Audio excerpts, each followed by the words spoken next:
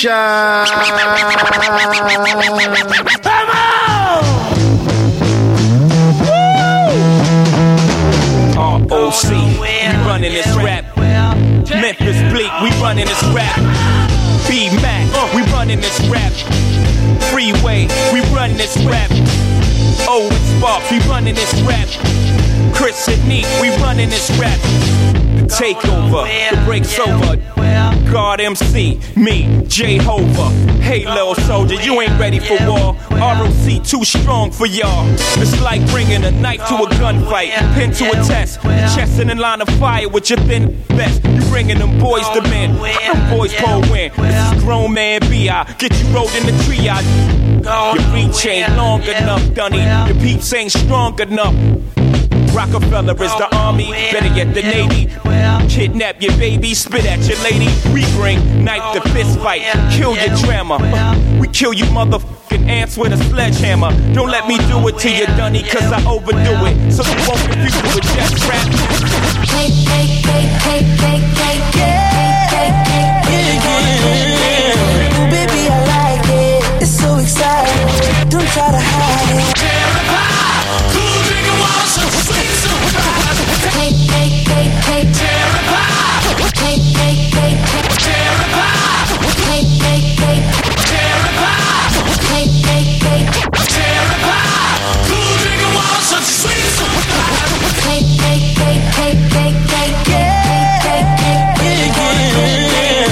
baby, I like it. It's so exciting. Don't try to hide it. I'ma make you mad, mad, mad. Hey, hey, hey, hey, hey, hey, hey, hey, hey, hey, hey, hey, hey. Ooh, baby, I like it. It's so exciting. Don't try to hide it. I'ma make you mad, mad, mad.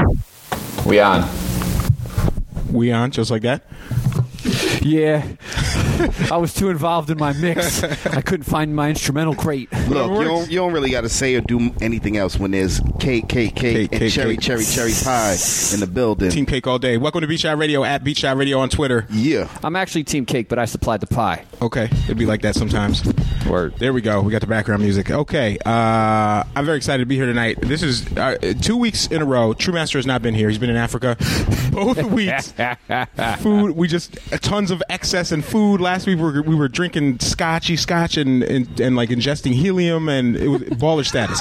Oh yeah, I forgot we did that. So, I forgot about the helium. Yeah. So it's all about excess and food and just indulging, and it's both times. This is like payback, I guess, because True is over in beautiful South Africa, and he left us here. Right.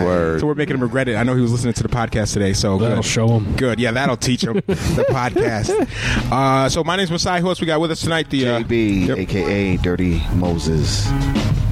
That's about it. Steve Struess. Yeah. Human. DJ Nate the Great. Okay. Also human. Allegedly. Yeah. Part DJ. And empty stomach. Not for long. To get some cake. Not for long. Help yourself to some cake. And pie. All right, and I'm very excited to introduce our next guest tonight. This has been a long time coming, and I don't know if you listened to the show before, but we're really low budget, so we make the guests introduce themselves. So you just say your name, and then whatever like short like description you'd want people to put in like in the newspaper if they're describing you in a sentence or two.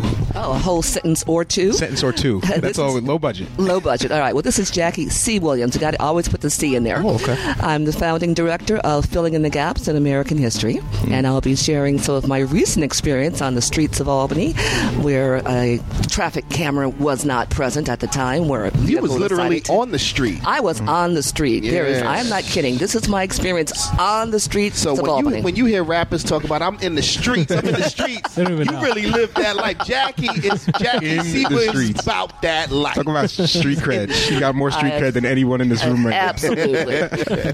Well, we're very happy to have you here. I'm looking forward to kind of having a discussion with you on the air. I know a lot of people are tuning in just to kind of hear what you have to say. And over the last few weeks, you and I have had a chance to talk a lot. And I'm always thinking, I wish I were recording this without you knowing and then letting other people hear it. So I figure, why not just get you in on this and we'll record it and put it out there for the world to enjoy. But first, something really pressing kind of came to our attention today. Sometimes we have like late breaking news and it kind of takes over the show a little bit. bit.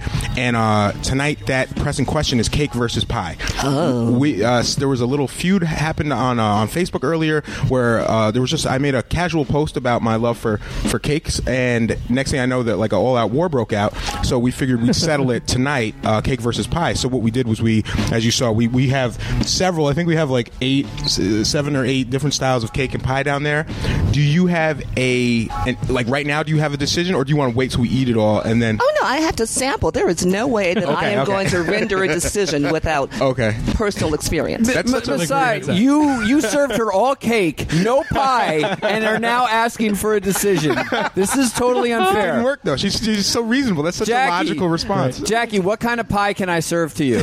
I think I need that chocolate almond. Needs to come this way. I'm going to give you a piece of that. All right. That looks good. I'll be up there in a second. That chocolate almond looks so good. It could be a cake. Actually, who wants a piece of that pie? I want a piece of that pie. All right. Anybody else? JB, it's pretty rich. It's pretty rich, JB. I'll take a small piece. All right. I mean, if you're handing out slices, I'm all right, cool. I'll serve everybody some pie. Of course he's handing out slices. Of course. Well, we have to all sample. Of course, yeah. It would be irresponsible.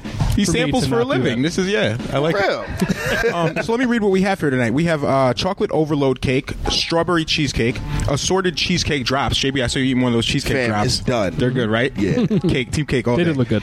We got, I stopped at Hot Spot and we got some Jamaican rum cake.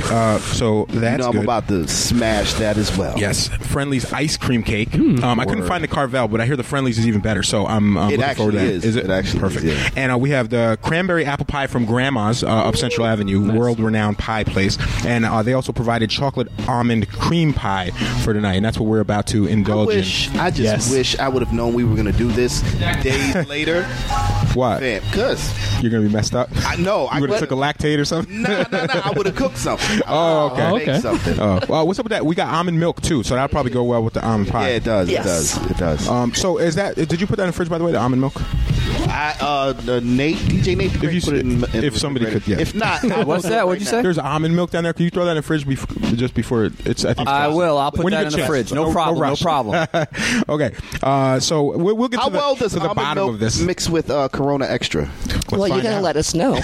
Let's find out with whiskey and the usual. Shout out to Albany Distilling Co. As always. Yes. We will definitely get to the bottom of this by this evening. I know I didn't realize the vitriol. Like people are so passionate about it, and when even when I first posed it, I thought this was like common knowledge that cake is better than pie. It didn't even. Yeah, right. I didn't think anyone would be like, wait a minute. Right. But there are people that are firmly in the pie camp, and there was some debate about if cheesecake is actually pie in disguise. What are you talking? No. So the name is cake. It's in the name. It's in the name. You know who was having a serious fit today? Who? About this? Who else? Knowledge. Oh, yeah. That's true. He was. He was going in. Sarah Podber was going in for the pie team though really hard. She was like convinced that we were all like being deceived by cakes. Like we just didn't know what we were talking about. She had all these reasons why it was definitely team pie. So she was firmly on team pie. But I haven't been swayed yet.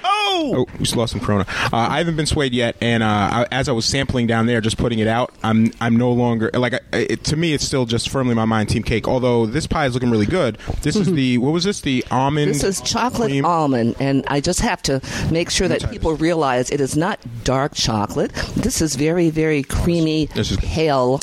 It is quite. I mean, in order because you have to get the essence of it. Mm-hmm. So if you're listening to what we're sampling and what our reviews of it, this is a very pale chocolate, and the almond is on the outside. I honestly thought you just had a lot of whipped cream on that. I did not see any of the cake on it. That's what I thought too. It was like, okay, I thought somebody's really being a little bit chintzy on the pie. That's good. I'm not mad about it though. It is good. Take your time. So part of the reason this was even being discussed was because yesterday was 3.14, which is National Pie Day, and we posted a little poll on Beat Shot Radio's Facebook event page, just basically saying like what's your favorite pie. Now the winner of that was apple pie. Surprisingly, for me anyway, I thought apple pie was just kind of like a standard basic pie answer, but it came in first place, followed by pecan pie, chocolate cream pie, which is what we're eating now, and sweet potato pie. Those rounded out the top 4. You're glad? Oh, JB's. Well, sweet potato had to make it in there. Had to make a stand. Absolutely. And come in a better position than pumpkin pie. Yeah, well, I mean, considering all the folks that are actually from Mississippi that are in the Albany area, there is no way that sweet potato pie would not have appeared. That's a good point. I'm so glad we have you here. You're like this wealth of knowledge, and we're just going to talk about pie all night. If everyone's okay with making the most of it, yeah. Let's just do that. So we'll just keep eating this throughout the night. But by the way, if you're listening at Beach Shot Radio, shoot us your pie, cake preferences. We'll keep track of those too. But I want to talk about the car incident, the car accident. Because there was a lot of speculation. Some people a lot of people in the community were concerned when they heard what had happened. Right from you, can you tell us what happened that evening, when it happened, and what you remember from the incident? Well, actually, it was exactly 5 weeks ago tonight. Oh, okay. On Tuesday, February 9th, I was walking east on Central Avenue, about to cross at the intersection and have to make people realize I was at the crosswalk, at the traffic light, looked both ways, left, right, left, as we are taught, and was walking. I had stepped out into the intersection of Central and Henry Johnson, and next thing I knew, I heard a thud. I felt a pain, and I was in the street because a car that was driving also east on Central turned left at the light. And he had the green light. I have to say, he or she had the green light. However, for those of you who haven't been checking out your DMV rules and regulations in some time, you can make a left on green as long as there are no pedestrians. As long as you don't hit a person. That's the only rule. As long as you don't hit a person. You're not to turn into a human being that is in the intersection walking across the street. And that's what happened. Literally, I was up and then I was down. Okay. Wow. I didn't even realize that. So they turned left on Henry Johnson. They were turning left onto Henry Johnson. Okay. And that's then a terrible corner. And then I heard, I had just passed the Townsend home, so of course there were lots of people out. There was a brother right on the fence, having a cigarette. And there was a police car parked on Central. So I heard all this commotion about, bleep. Can we do bleeps on here? Yeah, we don't. Yeah. But okay, it's like, oh shit, somebody hit her. Like, look at that. And they didn't even stop. And that's when I realized, what? Oh shit! I'm laying in the street, and it was wet and it was cold. Oh, it was cold. And that's right. It was really cold. There were, people were running over to see what they could do and offering to call 911. And somebody was asking me if I was hurt. I said, yeah, a car just hit me. And that was very brilliant of them. Are you hurt, lady? I'm in the street, not of my own volition. And I did say, could you please go to the Social Justice Center and tell my friends? Okay. And they just kept saying, what did you say? Go to 33 Central, tell my friends that Jackie just got hit. Okay. Well, let me take it from there, because I was in the Social Justice Center with Cleanna and Sarah and Sophia and a bunch of people with Capillary Against Mass Incarceration. We were having our monthly meeting, and the random guy you're talking about came in like a panic, and he's like, do you guys know Jackie Williams? And we're like, yes. And he goes, she just got hit by a car, like in like the worst, the worst way you could break that news to somebody. Yeah. So we all jump up, and then he says he's like, calm down, there's nothing you can do now. Like, as we jump up, she's already hit. Like the police are already on the way or whatever. And at that point, it was just kind of like, get out of my way, idiot. And we all ran outside, and yeah, it was scary as hell. You're laying in the street. Your limbs were in a position that did not look comfortable, or it was not comfortable. Yeah, at that point we thought more like your limbs may have been broken. We didn't know how badly you'd been hit or what state you were in. And somebody was it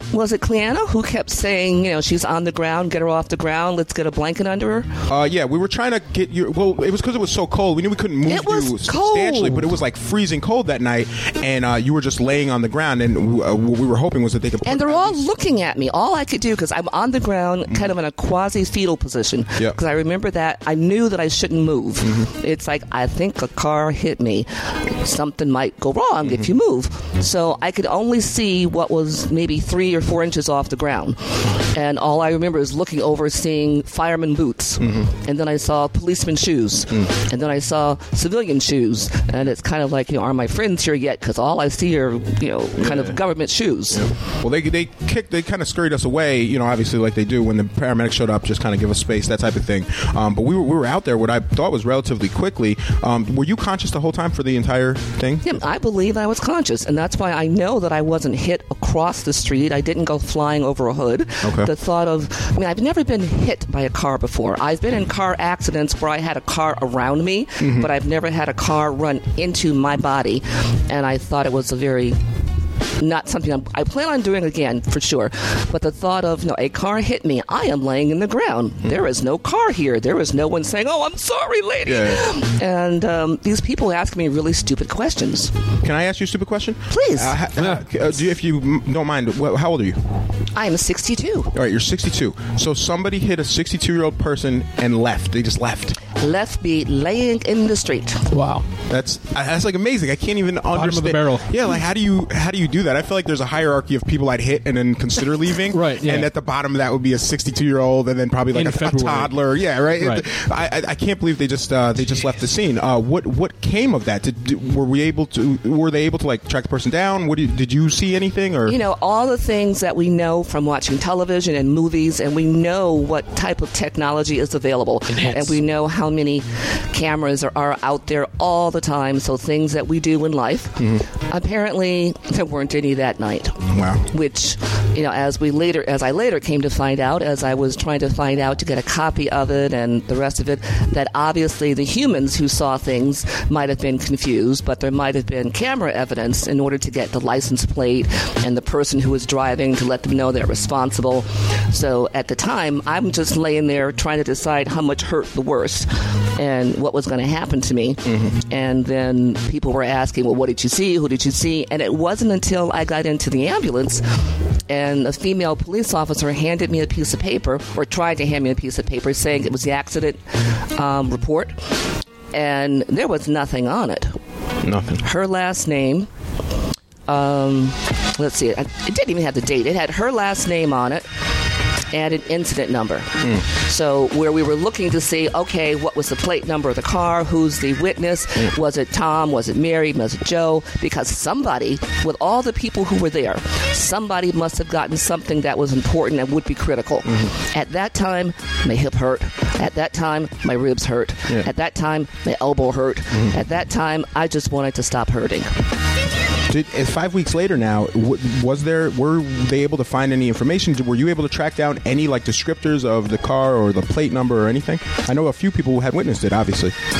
At this point, I know that it was a white Toyota. White Toyota. That's the most common color vehicle in this country.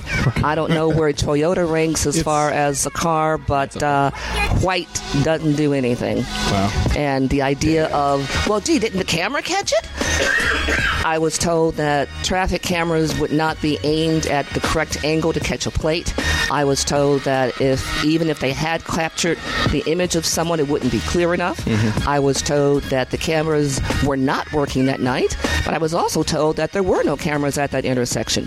So at this point in time, I still don't have complete information. And that's an intersection that has one of the new red light cameras. So there's signs all over the place that says that there are cameras. However, and that's what I don't understand. How is there no evidence? If you get hit by a vehicle and then all of a sudden there's no cameras. Oh, God. Oh, God. Ladies and gentlemen, White Devil's Advocate. I'd like to interject here. Can somebody give me a ride to work tomorrow? Is your car in the shop? I actually have a white Camry, and it's in the shop getting some body work done. Dent on it. Have a Jackie-sized dent in the hood. Just a ride, guys. Just a ride. Actually, let's build a profile because in the off chance some of our listeners may know, if you know somebody who drives a white Toyota and has no heart and they leave an elderly person laying in the street after being struck and they're a bad driver and they probably have like a micro penis or something. If you know, about Donald Trump. If this sounds familiar to you, sorry, no, yeah, but if this sounds familiar to you, or if you just happen to know someone who was in the area 5 weeks ago driving a white Toyota, acting, some type of way, let us know. Drop us a little tweet, drop us a little information. We'll keep it. The city's small. I feel like every time somebody's ex goes to Price Chopper, someone gets a text around the way like, why can't we? The city's small. Let's keep this. Let's get this information. How could someone not have gone to work or school the next day and said, you can't believe what happened, or wow, what should I do, or what if I kill them?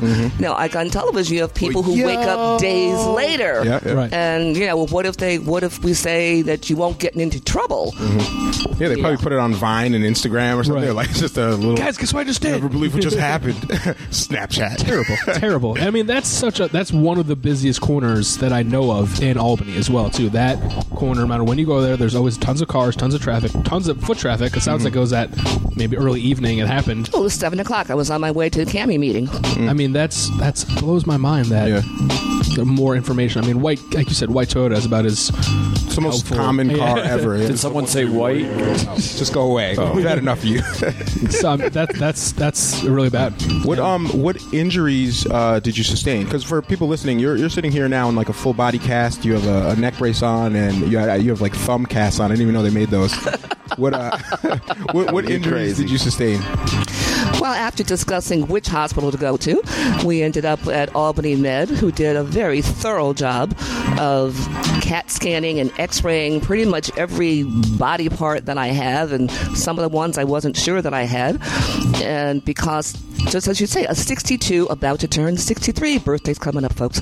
But the idea that there is no way... Cake. We'll bring the cake. We'll see We'll who have the some winner left over. But the idea of a vehicle running into a human being and not doing huge damage. So they kept poking and prodding, asking me how it felt. It hurts. It still hurts. But according to the x-rays, there was potentially only 2 fractures, and one of which was in the top of my spine, and the other one was my left elbow. You've got to be kidding. And everything else just hurt. It was bone bruised and what they call soft tissue damage, which means we know that you got hit hard and it will eventually stop hurting after we give you enough morphine. So actually it's called my left occipital condylus, which is at the top of the spine, and it's the place where your spine connects with your skull. That sounds important. Yeah, it's basically so that your head doesn't fall off. Okay. So I feel like that needs to be in top shape. Yeah. It's kind of important, and as people were, that kind of expression they have on their face that we're going to get back to you. We need to consult with somebody. We need to consult with someone. So it's not good. So when they actually came and they showed me, I said, no, I need to see it. Don't just tell me you have to show me because I don't know what you're talking about. So they brought the x-rays in so they could pull it up on the monitor and show me the little place where it was supposed to be connected and it wasn't. So there was kind of daylight where there shouldn't have been daylight. Really? The bone of your spine is supposed to be connected to the bone of your skull. So do they fill it in with adamantium, or does it heal? I was hoping for that. No. I really was. Adamantium. I mean, hey. They rebuilt you from the ground up. Hey, vibranium. Vibranium. There you go. You got to get anything here. Black Panther. But, yeah, I know about Black Panther. Of course. Yes. Hey, I'm an original Marvel lady here. Oh, we're definitely going to talk about this all night now. Yeah. Cancel the show, guys. Scrap this. But as far as fractured, I mean, actually having a fracture in your spine doesn't sound good. And if it's at the place where it connects to your head. So I was in, and everyone kept holding my head because you described that I'm in this neck brace right now. In the hospital, I couldn't do anything because one nurse had to hold my head in place. And I was wondering if it was going to fall off because they were so serious about holding my head. So from that time, and since they now had it verified, my neck brace was a part of me for the next almost 5 weeks. That they said it would take. They had you to check to see if, and this is 24/7. You don't take this off to go to sleep. If you take off one to take a shower, you've got to put on the other one. So you take off the one that you can't get wet with the one that can get wet, and make sure somebody is there to hold your head. And that's very scary. That is very scary. How are you doing now? Is there anything you want people to know who maybe have been curious but haven't checked in? Didn't want to bother you? Do you feel like you're on the road to recovery, or I'm alive? You're alive. And as of this week, I've been told. No, actually, last week. Wow, it was last week. I've been told that my occipital condylus is growing back. Okay. So Yay! Yay for occipital condylus. Oh, I need my claps. I got to get my sound effects up for the next time something good happens. Yes, definitely. But, one of the concerns about bones growing back in your 60s, I mean, it's one thing if you break a bone and you're a little kid. I don't bounce the same as I did, 40 years ago. And the thought of having a permanent fracture or having to hold my head on for the rest of my life definitely was a fear. It was a fear. So I'm glad to let the listening audience know that it is growing back. It is healing. I still have difficulty with my peripheral vision and movement and my balance. So those are things I'm still working on. Nice. Well, I'm definitely glad to hear that. And I mean, you definitely look a lot better from seeing you laying on that street to like now. You just like jutted up a flight of stairs earlier. I'm like, okay. Even with the neck brace on, you're very spry. And I was spry. I'm only 62, not 92. Oh, sorry. So he uses the same word. Messiah uses the same word to describe himself. That's true. He called himself spry earlier this week. Yeah. I am also very spry, and we're in about the same health. I haven't been hit by a car, but you and I are in about the exact same health right now. Oh, I'm so sorry to hear that. Hey, it happens. I saw you tonight for the first time with the neck brace off. When are you able to lose that for good, or is it kind of just as you feel? It's as I feel. I was told to try to wean off a little bit more each day, and what I didn't realize is how heavy the human head is. Was it like 8 to 12 pounds or something crazy like that? Yeah, like 10 to 12. Yeah. Okay. Because the idea of like normally, and that's the job of your neck. Mm-hmm. Your neck is supposed to hold your head. Mm-hmm. So, but with a neck brace on, and this brace for those who haven't seen it, imagine stormtrooper mask, and you've got something under your chin. You've got a shoulder brace that's holding up there. So basically, the brace has been doing all the work. So taking it off and forcing my neck muscles to start to hold up my head is a lot of work. Mm-hmm. And 10 pounds may not sound like much to people who work out and do all that other stuff, but try it sometime. And I hope you never try that. Yeah. The normal position that you're in to read or to watch things has your head tilted. The brace keeps it up. Mm-hmm. So if I take it off for a while in the morning and I put it back on midday, then I take it back, on and off a couple of times, I can walk around, and it's really great to walk around without the brace. I can actually see things, and which sounds kind of funny, but the brace keeps your head propped up, so you can't see things that are like I can't see my waist. Oh, okay. I do actually have a waist. Nice. I do actually have it. But like, you can't see to put your shoes on, to tie your shoelaces. Wow, okay. If you're trying to walk up and down, and you don't think about how much you rely on your sense of balance, knowing where you are. If you can't honestly look to the side or look down, you have to trust your feet. If there's something below you, that your feet will let you know.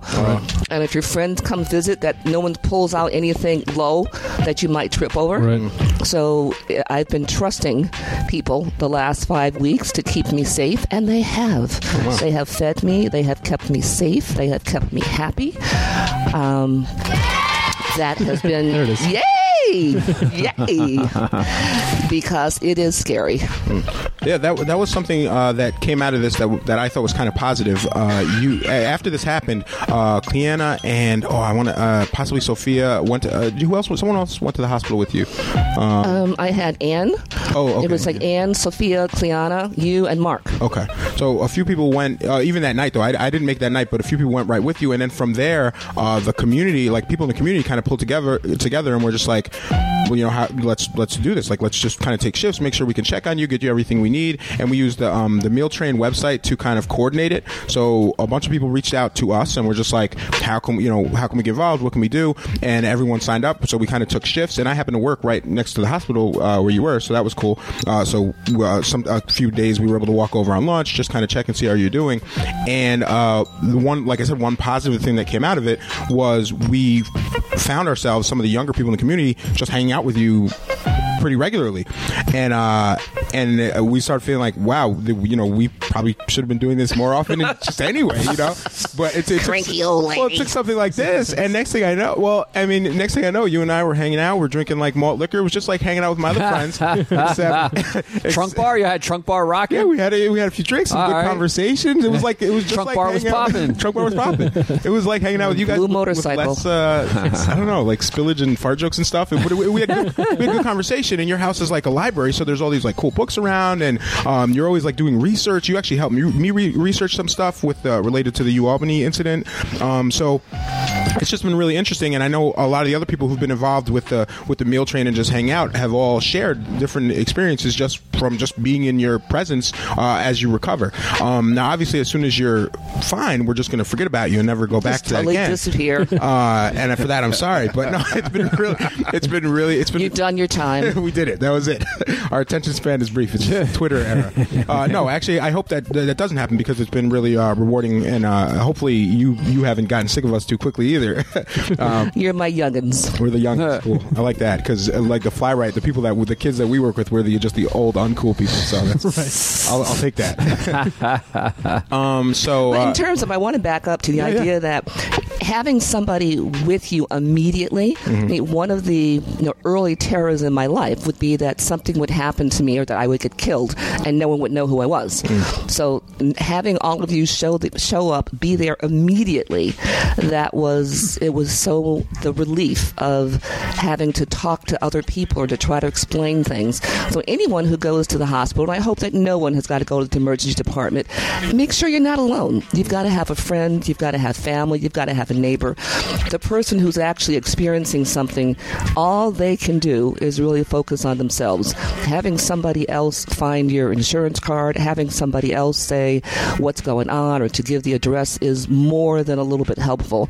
And what was especially great is the hospital staff was put on alert immediately, because even though they didn't have room for me immediately, they got me into a room and everything else. And here comes Masai with lunch. Like, how many people have somebody bring them lunch in a hospital? So the hospital staff's like, who is this? And then somebody else showed up for dinner.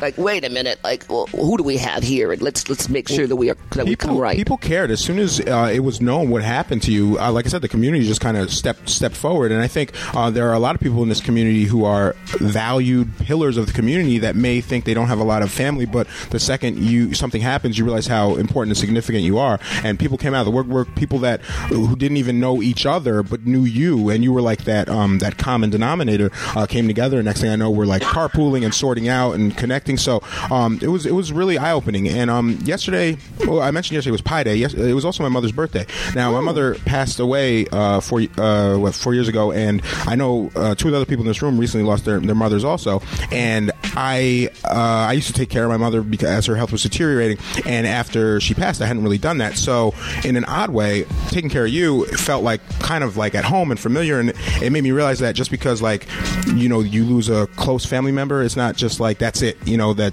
family ends necessarily with that blood connection, or you got to wait for your sisters to get old before you get no I don't mean old, but just get to the point where they need care. But you take your foot out of your mouth. It's too late. I'm sorry. You know what I meant. You naturally fell in, and I didn't realize I didn't connect it at first. I did after a while. The fact that you did quite a bit with your mother, and I felt truly honored that you would extend yourself to me the same type of caring that you gave to your mother. Well, thank you. It was my honor. I'm glad that I was able to. I don't have a son or a grandson who was present they've chosen not to be part of my life. So to have someone choosing to be in my life was very, very special. So I thank you. We have an awe. We need a clap for something. I don't know. Aw. We need an aw. Do we have an aw? Aw. Next week. And there you go. We'll take that for now. Okay. And I definitely want to... How about this? This might be appropriate. Damn, Daniel. That's back. And I definitely want to acknowledge Sophia and Sarah Podber and Angelica and Cleanna and Carmen Rao and a lot of the other people who were involved in setting up and making sure that people were there and the coverage was there and everything, because that was definitely just kind of one of those things where I jumped on that, but it was already going, and and they definitely spearheaded that. So it was cool. Having people remind each other, have you checked in? Well, do I have Tuesday? Well, I have Wednesday, but I wanted Wednesday. Okay, you need to take Thursday. or I'm gonna bring jerk chicken. They're like, I brought jerk chicken the other night. That was a big argument. That would occur every once in a while. I'm bringing jerk chicken. No, I'm bringing jerk chicken. She's already had enough of that. Punta Cana, we kept going to the same place. I just want went there the other day. I know a few times I was over there, or and other people would show up, or other people were there, and then I would show up. So there was some miscommunication, but it seemed to work out. So that was cool. I didn't get lonely, and I didn't starve. Yeah, and that's the goal. That's our goal. That's beautiful. So now that we know that you're in recovering physical health, how are you feeling mentally? Because we're about to do some trivia. Let's see. Let's go. This is Let's go. dedicated to you. This is Jackie trivia, and we try to do please have some pie. We'll take a quick pie break while I explain. Pie break. We try to do like some thematic trivia throughout the weeks as we go, and this one is kind of laid out just like an extended Jeopardy category, and it's just loosely connected clues. Oh, Jeopardy music, yes. Perfect. Loosely connected clues related to people who happen to share your name. Now you spell your name with JACQUI. Okay.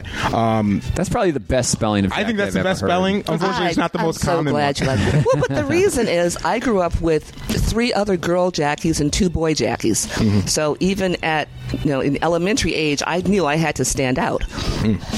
So wait, were those your brothers and sisters? No. Okay, I was going to say. Was everybody? George. No. Jackie. No. Jackie. That's why the C is so important. Jackie. No, actually, the C is from my father and my grandfather. Really? I'm JC3. So right. if among my various iterations, JC3 Consulting is also me, and the JC3 is. I'm Jacqueline Cheryl. My father and grandfather were John Caesar. And actually, my younger brother is Jonathan Christopher. He's JC4. Oh, nice. Oh, wow. So if it doesn't have a C, it's not me. Nice. Ooh, I like Put that on the card. Bam. That's on the card right there. All right, so let's get into Jackie trivia. So I'm going to just read the clue, and you guys have to answer in the form of a question. Ooh. I would like to ask that you let me read the entire question for the people playing at home on Twitter. Once again, at Beat Shot Radio. You can tweet your answers to us. Should we ding? Yes, I have to ding. Okay. Yeah, you have to say ding. You have to say ding. All right, here we go. Here's the first one. Jackie trivia at Beat Shot Radio. This is Hong Kong martial artist and actor Jackie Chan's highest grossing film to date, narrowly besting 2008 smash hit Kung Fu Panda. One more time. This is Hong Kong martial artist and actor Jackie Chan's highest grossing film to date, narrowly besting 2008 smash hit Kung Fu Panda. Ding.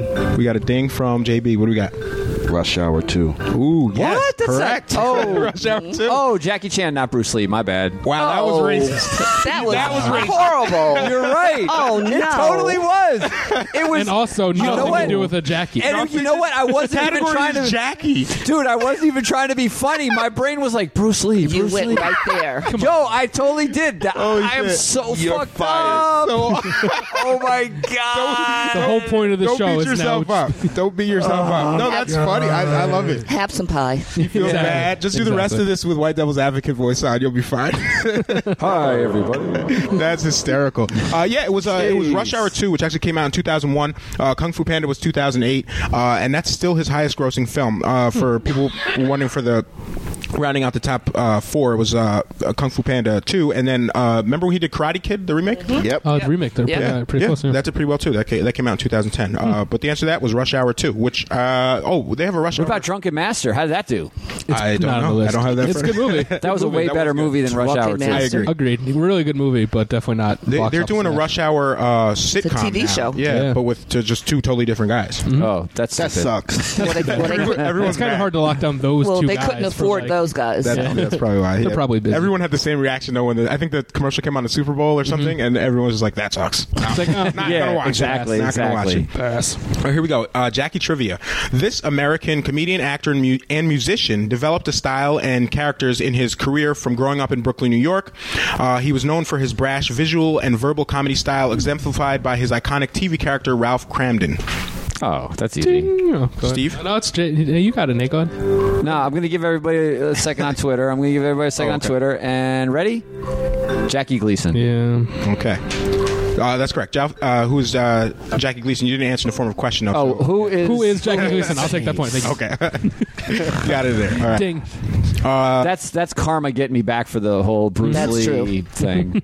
Oh, so my God. racist. I can't help it. All right, here we go. Jackie trivia, part 3, at Beat Shot Radio. In what decade did Jackie Robinson become the first African American to break the Major League Baseball color line? What decade? Oh, dang. Oh, I know.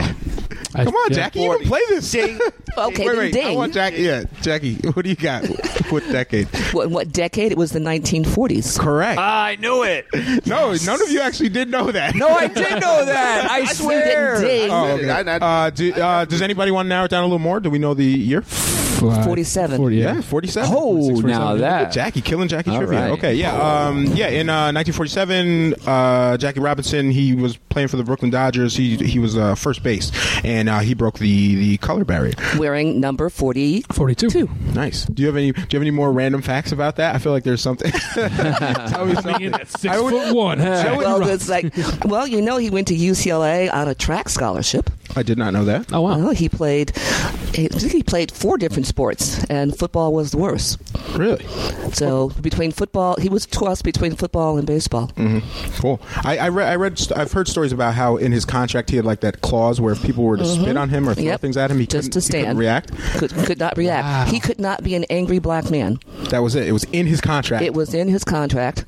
But the other part that most people don't know about Jackie Robinson is that he was in the service in World War II. Mm-hmm. He actually was an officer because he was a college graduate. He was, officer and a gentleman. Mm-hmm. However, while he was down in the great state of Texas, I do believe, wearing his uniform, he was told to get to the back of the bus.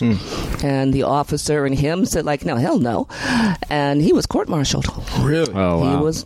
And this was after he's already famous, or just he wasn't. No, he wasn't. Before. He wasn't playing baseball yet. So he had graduated college, and before baseball, and so that whole clause about him keeping his cool was extra ironic because when he was in the service and he was called all kinds of words that are inappropriate and got court-martialed for it. Wow. Amazing. I mean, by the way, this is what happens whenever I'm at Jackie's house. I'll mention something. And by the way. And then I'll get an awesome history lesson. That's awesome. So that's one of the cool things about just hanging out. There's just like bestowing wisdom randomly, just casually, like she'll be washing a cup and just tell me something I never knew about life. That's awesome. So let's get this going. Jackie Trivia at Beach Eye Radio. Born in Southampton, Jackie Onassis, who went on to become the wife of the 35th President of the United States, attended what historically all-women's college in upstate New York? Oh, well, I'm not. Can you put the music on? Can you do something, DJ? Jackie Onassis attended what historically all-women's college in upstate New York? Oh, well, ding? Yes, ding. Skidmore. Form of a question, Nate. That is not correct. That is not correct. Do you know the answer? Nope, I don't remember. Oh, okay. Ding. It's ding. Oh, who said ding? I don't. I did. Okay, Nate, apparently. No, you can't Steve. ding again. Sorry, all right, fine. Does anyone want to? I was going to guess the only other all-women's college in upstate New York that I knew. What do you got? Which would be Sage. Oh no. Nope. Oh, Nope. that was my other guess. It was all right. So I'll read the whole thing again. So, born in Southampton, Jackie Onassis attended what historically all-women's college in upstate New York. So no other. I'll give you a hint. I'll tell you the city. Vassar? Can I tell you? Yeah, Vassar. Yeah, okay. Oh, Yeah. I didn't know that was. Remember. Yeah, she. So Jackie got that. She. Vassar in Poughkeepsie, New York, before she was the first. What is it? First lady. First FLOTUS. The FLOTUS. The FLOTUS. That's so funny. I like that's a thing now. Was that FLOTUS not a and thing? FLOTUS. Yeah, I want to know. Was FLOTUS? I feel like POTUS? that was new. These are new things, right? I think so, yeah. I never heard this they've growing been- up. FLOTUS is new No, with it's been around. Michelle Obama, I think. I Isn't it? No. I started POTUS hearing with, it. all right, you guys, you did, all right, have you ever heard of West Wing? Yeah, absolutely. Okay, Yeah, the TV show, yeah. because for a lot of people, that was the first time that they had heard about POTUS. Okay. Oh, okay. Yeah, I definitely around that time. But as growing up as a kid, No, they heard didn't it. call it never that. heard No, it. Yeah. no. I'm all about it. I feel like in the Twitter age, it's much more. I mean, that's Yeah. literally his Twitter. Yeah, because you handle. don't I need, think it's POTUS, yeah. everything we use, actually real words back then before Twitter, so. Who's got time for that? All right, here we go. Jackie Trivia, speaking of Twitter, at Beach Out Radio with your answers. Born Yaakov Moshe Maza in Sheboygan, Wisconsin. He grew up on the Lower East Side of Manhattan, New York City, and was ordained as a rabbi before deciding to pursue comedy. You got to say ding. I don't know it yet, but you I'm don't know really it yet. excited he Okay. was a rabbi. Born, you got to know this. You're Jewish, man. You got to know all the Jews. Born What's the name? Born Yaakov. Oh, wait. Born Yaakov Moshe Maza in Sheboygan, I got it. Wisconsin. I got it. He was ordained rabbi before deciding to pursue a career in comedy. I got it if nobody What do else we got got? it. What do you got, Nate? Jackie Mason. Correct, Jackie Mason. Yay! Comedian Jackie Mason. I don't have any other tidbits about him, but I watched some of his. There's clips of him on YouTube that are funny. Okay. Here we go. This two-time Grammy Hall of Fame inductee was an inspiration for Elvis Presley, Bruce Springsteen, and James Brown. Wait, I'll play some music. This two-time Grammy Hall of Fame inductee was an inspiration for Elvis Presley, Bruce Springsteen, and James Brown. I know who that is. I got to look through my music library real quick. I know who it is. Oh, okay, cool.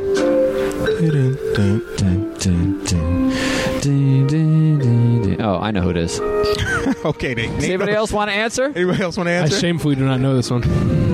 Oh, I'm surprised, Therese. Anybody? No, let him have it. Jackie Wilson. Throw him a bone. Yes, That's Jackie what it Wilson. had to I be. was saying that in my head. Yep. It's crazy. Jackie Wilson. Because who else would it have been? What music? Did you have music queued up? Or I kind of cheated. I actually had to look at my my library, and so, for example, Any other Jacks? There you go. Oh, Yeah. no. There we go. There you go. Let's let it rock a little bit. This is a good one. It'd be nice if we could get all the way to the chorus. Hold up. Oh, there it is. Higher than I've ever been lifted. I'll let it play. Pie break. Let it play for a second. Get it on this pie. Quench my desire, and I'll be at your side forever. All right. You good? You got your pie? I'm good. This is good pie. All right. It's a good song, too. So this was from. Now, wasn't a version of this in Ghostbusters 2? Oh, dang. I didn't see Ghostbusters 2. Whoa. All right. We need to stop the show. Good night, everybody. You never saw Ghostbusters 2? When the hell did Ghost... Oh, wait. I thought that they were about to release Ghostbusters. The remake. What do you mean, about the to? remake is coming out. Yeah. Oh, that's a remake. That's not number 2. No. Yes. There was a number 2? Yes. Oh, my. Yes, definitely. It's one of the best films. Life Not Fail. only is there a number Life 2, Fail. it's better than the first one. I only saw the first one. No, Oh, maybe I you did need see to the see second two. one. You Yeah. would have remembered. You would never go in the refrigerator again. So in Ghostbusters 2, I'm going to spoil this for you because it's 25 years later. The Ghostbusters are trying to like move the Statue of Liberty, and they have to cover it in this slime, this like organic. Oh, yeah, I saw Ghostbusters supernatural 2. I remember slime. that. And the Nate, way come to on. get it to move is music, and it loves Jackie Wilson, the slime. So they play that song higher, and They ride the Statue of Liberty. yeah, and the Statue of Liberty like walks Classic, down the street. Yeah, spoiler alert. Classic. Yes. So Jackie Wilson. We'll do 2 more of these. Sports Illustrated. This is Jackie Trivia at Beach Chat Radio. Sports Illustrated voted this African American 3-time Olympic gold medalist the greatest female athlete of the 20th century. Oh. I should know this. Jackie Joyner. Ding. Yeah, there you go. you got it. Who is? Who is Jackie Joyner Kersey? That's correct. Hey. Jackie Joyner Kersey. Yep. And that was Sports Illustrated Women magazine actually voted her the greatest female athlete of the 20th century. That's no small feat. That's huge. That's what's up. There was a lot of people. Oh yeah. at that time. That's crazy. What just happened with Serena Williams' competitor? Was it Sharapova? Yep. Maria. Yeah, she got caught using performance enhancement. She'd been using. She had been using for like 11 years or something right. like that, right? Like that whole time that she and Serena have been going at it and saying how much money she makes and how much better she is and how much prettier she is and how much drugged up she is. Mm-hmm. Yeah, exactly. That's so sad. Like she was taking what she claims she was told was just like vitamins or something. Yeah, exactly, like a supplement, but it's really just a bullshit like blacklisted thing for 11 years.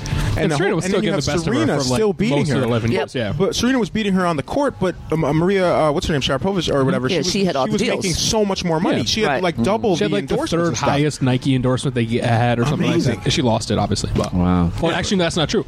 Something I noticed I was actually going to point out to you, Masai, because these are these little anecdotes you love to see. Yeah. When she came out and said this, all of her big contracts, I think she has a Nike contract, and I think she had like Vitamin Water, all these other big ones. They all suspended her until further review to see how the right. They public did not react. kick her. That goes out. Yeah, they She did didn't not lose kick anything. her off. Yeah, she's still going Yeah, I mean, if that had been Serena, oh my god, that would have been. We'd still be talking about it. We'd still be talking People about it. still Weeks speculate later. about her strength and everything. Like, oh, she has to be taking something, and No, maybe she's just kick ass. That, She's just the shit. Yeah. And Can now we she's just accept that. She's beating people who are all jacked up on God knows what, Right.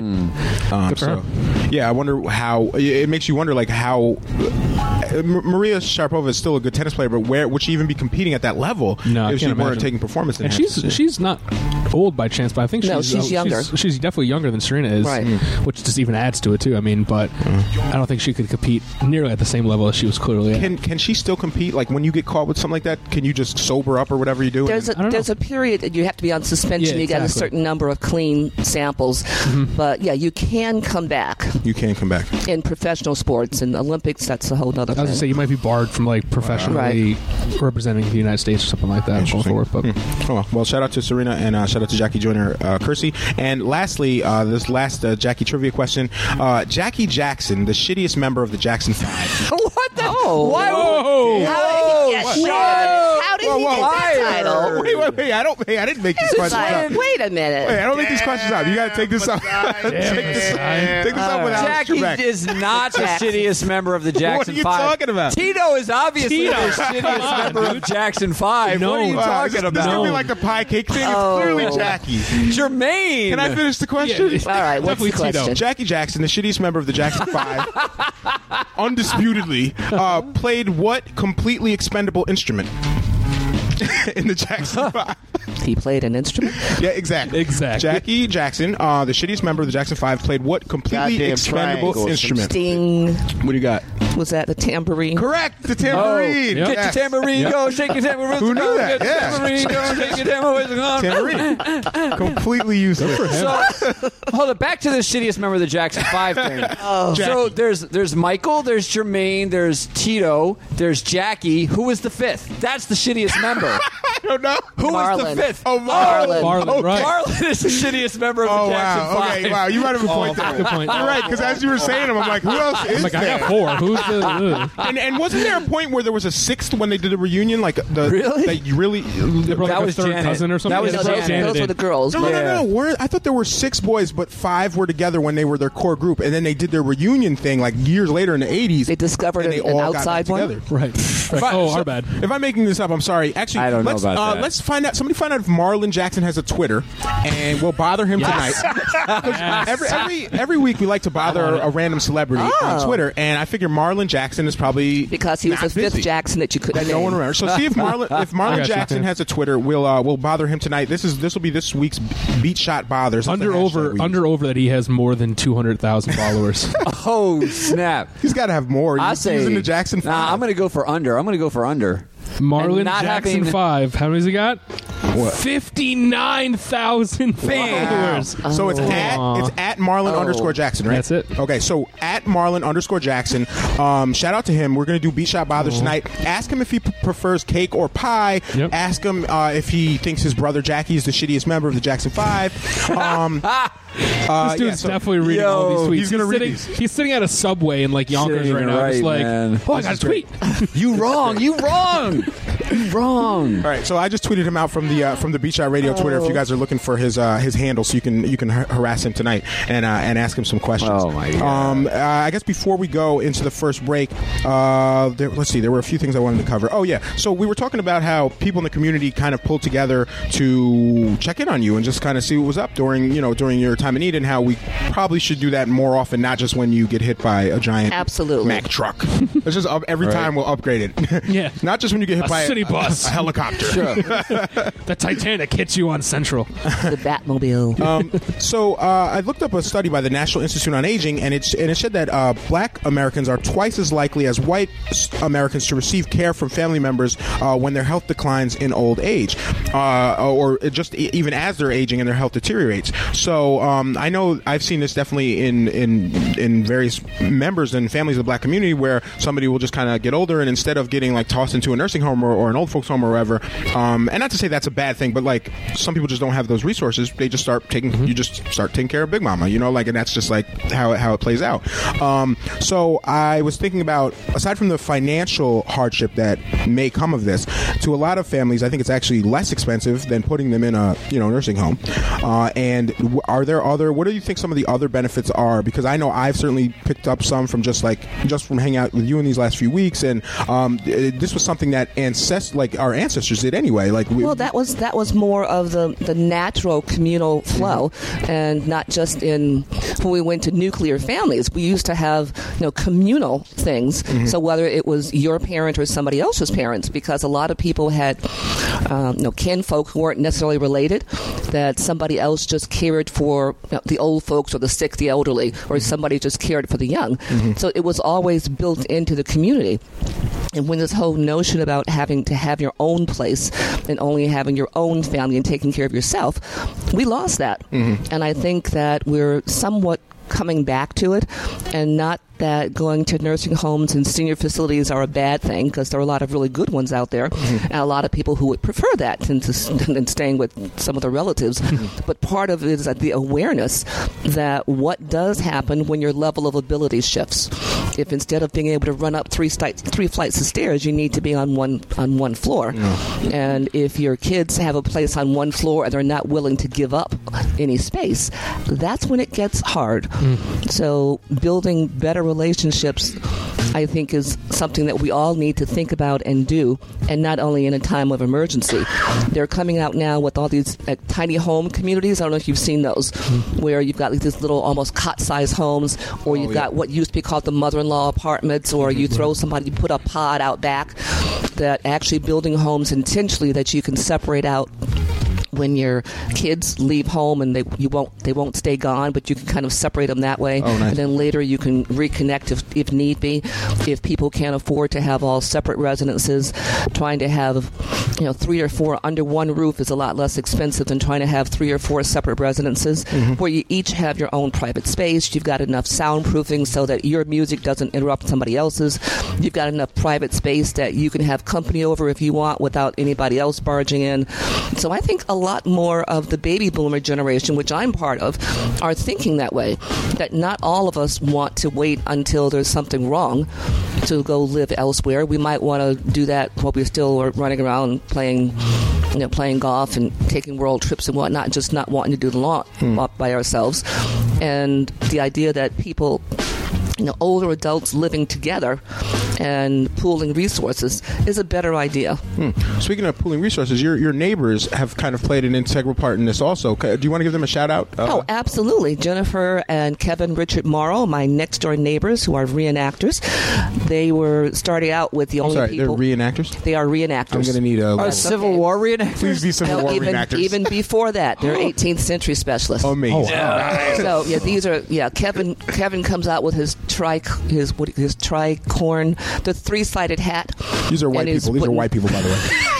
Not all reenactors are, but I didn't say that. I did not say that. But if we're going to if you're going to get the complete picture, they're opaque. And I do have to say, one of the things with living in a downtown Albany neighborhood, that most people don't have this experience. I pulled up to Park one day, and there was a cannon pointing in my direction. What? This is privilege. Could you imagine if I pulled a cannon out on Clinton Ave? Excuse me, there is a cannon on my street, and my neighbor is he is pouring lead shot. He's actually Kevin does that. He pours the lead into the mold, and he makes shot. I know where you live. Are you serious?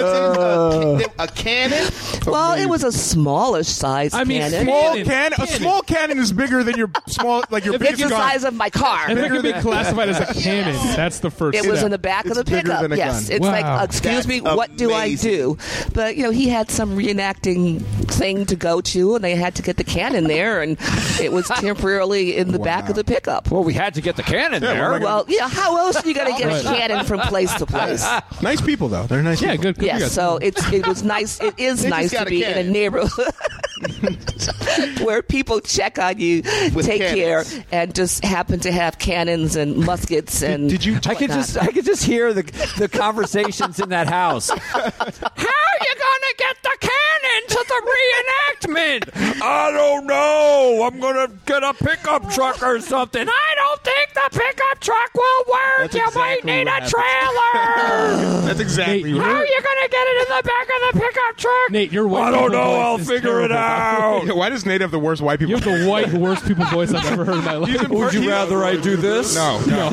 He's impersonating black people, impersonating white people. That's a very slippery slope he's on right now. Hey, now I have to tell you, second most racist thing you've done tonight. Reenacting white neighbors who are reenactors are a whole lot better than white neighbors who do other things. Actual Absolutely. KKK people who Right. Who believe every people bit who of have that the time. Confederate Yeah. flag, not ironically, Right. like not reenacting. Tell you would. Yeah. No, don't tell me what. How did you befriend them? Was it just kind of like you reached out because they're neighbors, or they reached out, or what? They actually came over the first day. Well, when the moving truck arrived, because when I moved to Albany, actually just about 13 years ago, there was Jennifer with a copy of the Times Union and a potted plant, That's very nice. and welcoming me to the neighborhood. Very nice. Yeah, I've yet to Things, meet any of things my that we neighbors. don't do, things And- that we don't generally do. Right. I'm going to make this a priority. I'm going to find a neighbor of mine and just bring them a cake, not a pie. Because you want to be respected. Because, like, I think we need, like, stronger communities is so important, and we just kind of gotten away from that. I wouldn't recognize my downstairs neighbors if I pass them on the street. Like, Are you no. serious? I don't. Yeah, we're just not like we look. the You same know, way. we don't Wow. like interact. Oh, no. I live in a building of 4 apartments, which I've lived in 2 of the 4 apartments in the last 2 years, and You don't know who live in the others? now I know one other neighbor of mine. No, you definitely need to take a cake or pie. Let's do over. this, man. I'm gonna make this a commitment to this. I hope Yeah. people who are listening, maybe let's try this. Like, especially if you have someone who you think is either elderly or maybe lonely, just like stop by with a cake. Who's gonna say no to cake? Seriously. Exactly. Let's do Not, it. now on Island. I'm doing it, and maybe we'll talk about this next week or a week after if we can do this in a few weeks. Wow. Like, and See we'll what talk happens. about it. Yeah, like see what happens. You never know. You'll get a good story out of it, even if you get the door slammed in your Exactly. face. Right. And, I still have a bunch of cake. Yeah, right. So And lastly, Jackie, do you have? And we can go around the room too. But do you have any experience yourself taking care of somebody who was deteriorating health in your past or presently? Oh, yeah. Well, again, remember, I'm a whole lot older, so I've been around a lot of different people. And actually, as a matter of fact, as a shout out, she won't be listening, but my mother is 100 years old. Whoa. And she doesn't live here in Albany, and she's down in Pennsylvania with my brother, but she is 100 years old. that is incredible. Send her a birthday cake. Yeah, seriously, that is. Hey, she got her letter from Obama. So. Really? Oh, what is that? has When you become a centenarian, or what is it called? Yeah, centenarian. Centennial Club, right? Centennial. Yeah, so you but get- you still have to request it. So yes, I did request that for her. So I've got actually one of her nicknames is Baby Sister, and there are people alive who can still call her that. There's people older than her in your family. I have got extended cousins and relatives who still refer to her as Baby Sister. You think she'd come on the show? That's I don't think good. so. Okay, Worth a shot. it's worth a shot. But so back you to took your care, question you took about care of her. Yeah. Not really, but I just wanted to do a shout out. Yes. Hey, well, she was on respect her it. own until she was in her 90s, and she was very, very adamant about being on her own. So she did not need taken care of. Nice, I respect it. And basically, my brother kidnapped her actually from Detroit to get her to Pennsylvania. But anyway, but I have had friends and relatives who were older that I would stop in and visit, and I had this one lady when I lived up in Queensbury, which is by Glens Falls, and her name was Phyllis, and she was losing her mind, and she knew it. And the hard part about losing your mind when you know it is, this is a woman who had been an actress, a poet, a teacher, just all kinds of everything. So I found the greatest T-shirt for her. Don't know where I've been, don't know what I've done, but it's been a lovely afternoon. Yes. Yes. Don't know. Wait, say it again. T-shirt. Don't know where I'm going. Don't know where I've been. but it's been a lovely All right, afternoon. I'm going to tweet that at Marlon Jackson Yeah. while Steven and JB tell me some stories about people that you've taken care of recently, or people maybe while they have deteriorating health. I'm literally going through it right now, actually. Unfortunately, my father is not in great health. He's getting better, which is good. Good. But my father is definitely in a new chapter of his life, for sure. And we're in the process of looking into, he's now officially retired as of this week, which is good. Not, Wait. Not his choice, but... Oh, wait, I'll stop the applause. Let me stop the yeah, applause. no, it's cool. He just got laid off. But Well, you he's- said retired. So. Yeah, he's officially no longer a working man, for the time being at least. And so we're going through the process of finding some new housing and all that kind of stuff. So it's definitely an interesting chapter, and he seems to be taking it in stride. Yeah, that's definitely tough when it's Yeah. not something that you choose, and it's because you don't choose it. You're kind of at the mercy. So as you start looking around and you say, okay, well, when would this unit be available? Or when would this? Or this is really gorgeous. We'd love to have grandparents stay here. Well, we have to wait until somebody dies. Right? Yeah. Right. It's another 8 to 6 months. It's like, oh, okay. I guess we'll just cancel Just all kind of our of plans. hang in, then. yeah. So yeah, definitely, I understand what's going on. Yeah.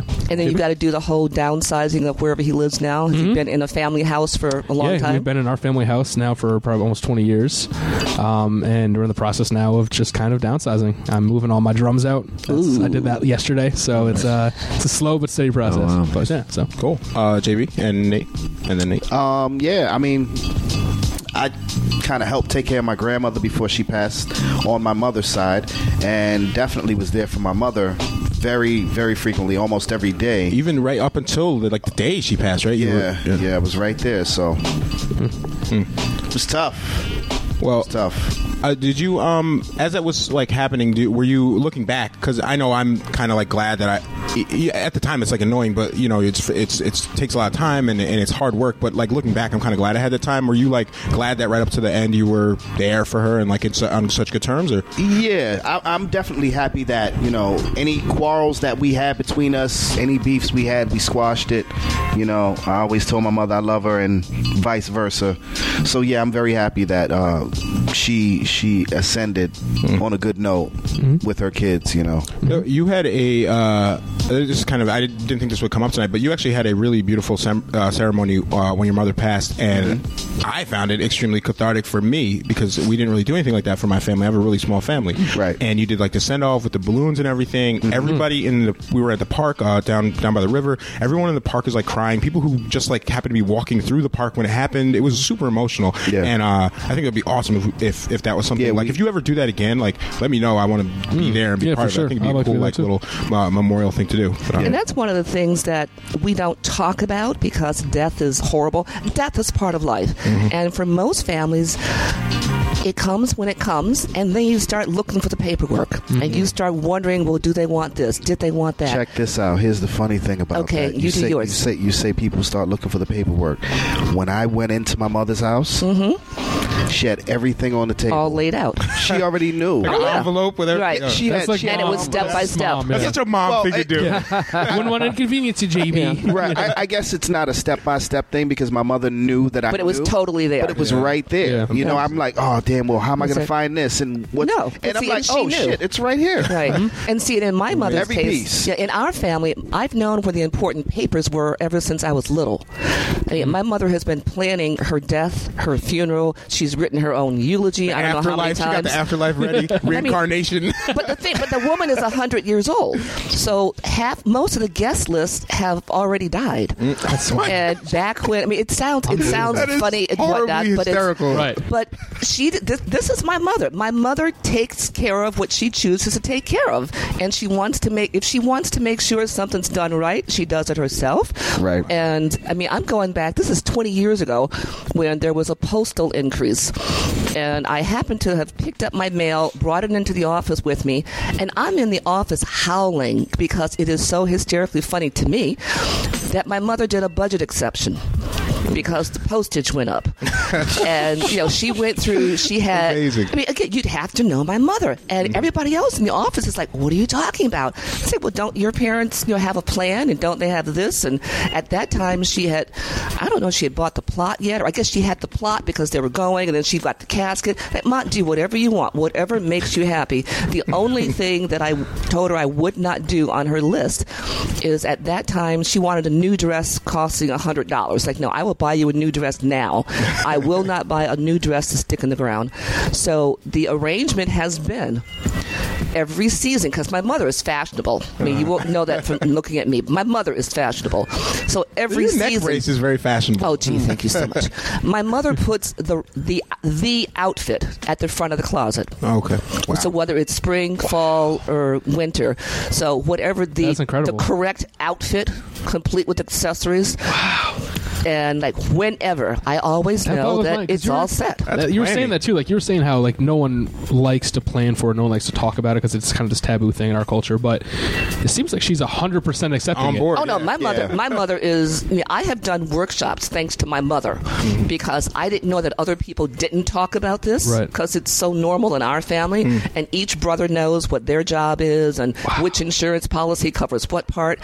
So I ended up doing workshops for other people that this is the information you need, or these are things you need to think about. Right. And if you're in a family of mixed religions, some believe in cremation and some think you got to have all your parts that you came with. Right. You need to talk about that because the worst funeral I ever went to was of my cousin, where my aunt's eldest son had died, and he had a will, and his son was following the will and his and his report.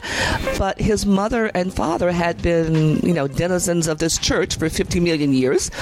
He didn't want a church funeral. She said, we paid all this money, the church is going to... And as a result, my aunt and her grandson got into such a big fight and they never made up. Oh, wow. They never made up. It was so bad that I came from out of town. This is in Detroit. I get to town. The funeral director was like, oh, they're both talking to you. Could you talk for the family? It's like, what? And the time where you go to the bereaved's house and you get food, you get this. No, right. he had food at his house and she had food at her house. And people were walking around with cards. Well, like, which one do we give it to? That's rough. And, that's tough. That's the last thing you want. Yeah, especially at your funeral. I mean, the limo is supposed to pick up the mother. It's like we'll take the torso, you take the legs. We're just gonna have two separate. That's like a funeral crawl. It was horrible. Pretty much. Like a pub crawl. Yeah, it's a funeral crawl. Have you had the hors d'oeuvres across the street? They're fantastic. Oh, wow. I remember so when my grandmother on my father's side passed. Everything was already taken care of. She paid for everything like 20 years. Right. Oh, yeah. wow. It's like get it done and over She had with. it all written down, and all her sons had to do was just show up. I'm going to start a GoFundMe tonight for the funeral. That's the only way to go. I mean, if it's your last party and you want to make sure it's done right. Do it right. I mean, my mother has got her music is all set. That's incredible. Mama ain't playing. Boy. That's incredible. Nate, Oh, yeah, Nate the that's- Great. Speaking of music, have you had an incident where you had to take care of somebody as their health deteriorated? Do you have your own music playlist for your death? What do you got? What's the first song on it? Actually, the first part of the question, I'm not there yet. So no, not yet. That has not happened. That's not been a part of my life yet. Oh, okay. Both my parents are doing good. Mm-hmm. They're in their early to mid 70s at this point. Okay. So, but they're doing good. So, and in terms of death playlists for that he's myself, excited about. Right. oh my God, I have to start working on it. a great question. Eric B is president. Eric B and Rakim. My It has that great melody. intro, Eric B too, and yeah. Rakim. Michael Jackson. Don't stop till you get enough. Yes. The only we're choice. gonna make this list. We're gonna make this Wow. list. A little Bobby Caldwell in there. That sounds great. You should- Dude, I you could can't do wait to this. go to your funeral. Yeah, you should make this blend. You're Just already making me excited. Make the blend now. We'll throw the MP3 The Nate on. the Great funeral mix. Yeah. It won't be an MP3. I was going to say, it's going to be some crazy new shit. Yeah. Knowing Nate, he'll be on vinyl anyway. Right. Hipster shit. Vinyl's third resurgence. I'll press it. Cool. All right, so let's take a quick break. At Beat Shot Radio, we're gonna Oh keep. snap! I need to get some music. That's right. ready. We're gonna keep hitting up. I'm gonna play my death. Marlon Jackson, right? I'm gonna play my funeral list for the break. Cool. Yeah. When we come back, we're going to talk about tooth dismay, basically tooth care. This seems like an odd thing, but we swear there's a point to it. So we're going to talk about just like taking care of your teeth, why it's important, and how sometimes it kind of falls through the cracks, so to speak. We're also going to do. We're going to talk about the giant heads that are in parts of Mexico, Guatemala, Argentina, and what's up with them, because they're pretty dope. They're huge. What's up with that? Yeah, right. What's up just with look at that? it. It's the cover of the art this week, and this is something that actually Jackie brought up a few months ago when we had a potluck dinner. It became a topic of discussion. I thought it was really interesting, and I was hoping you could shed some light on that for our listeners. So when we come back, we have a bunch of stuff to cover at Beat Shot Radio. Keep it locked. All right. For my last will and testament, Here we go. I declare of sound. Hold up. Me in sound, mind, and body, I declare that these following songs must be played at my funeral.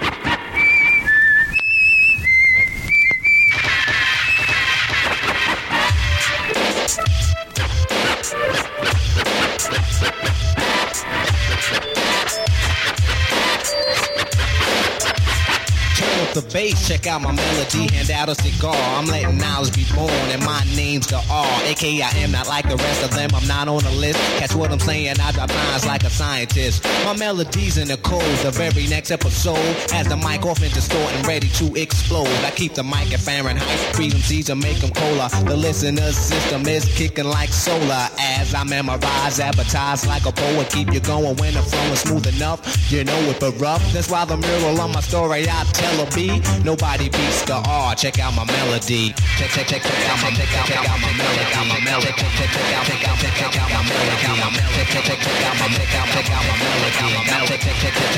Check out the word of my mind.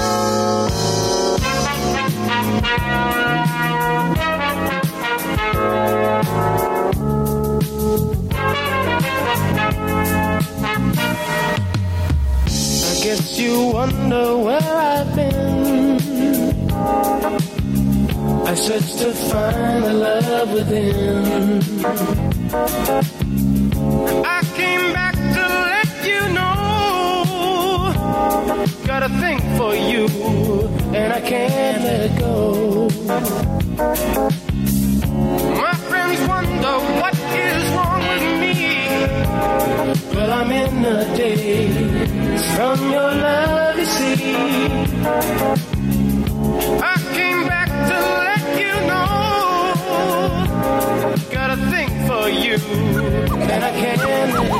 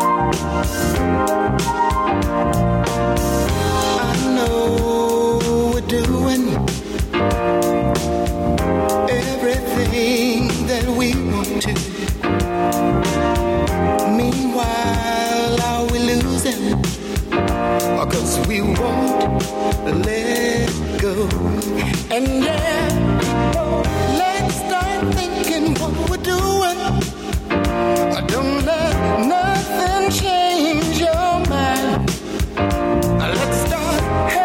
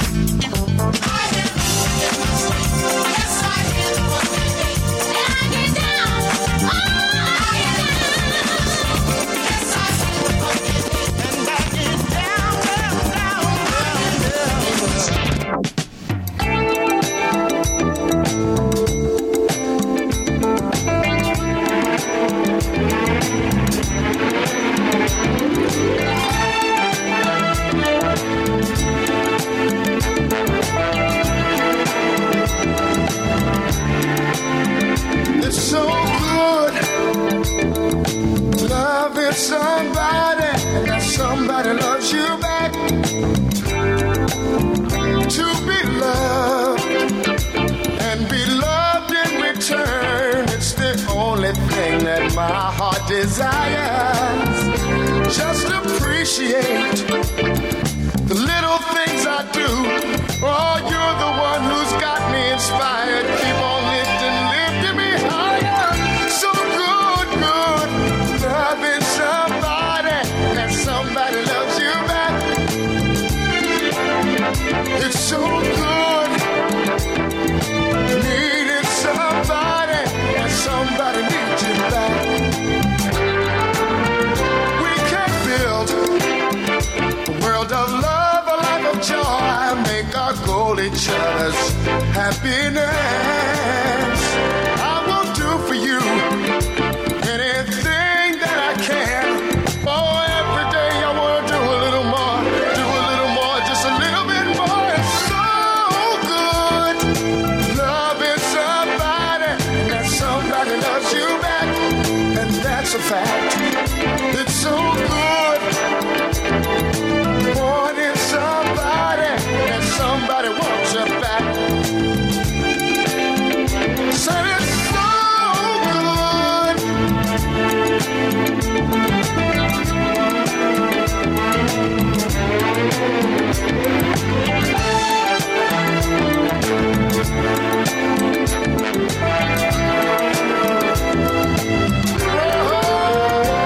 To be loved and be loved in return, it's the only thing that my heart desires. Just appreciate the little things I do. Oh, you're the one who's got me inspired. Keep on lifting me higher. So good, loving somebody, and somebody loves you back, and that's a fact. It's so good, needing somebody, and somebody needs you back.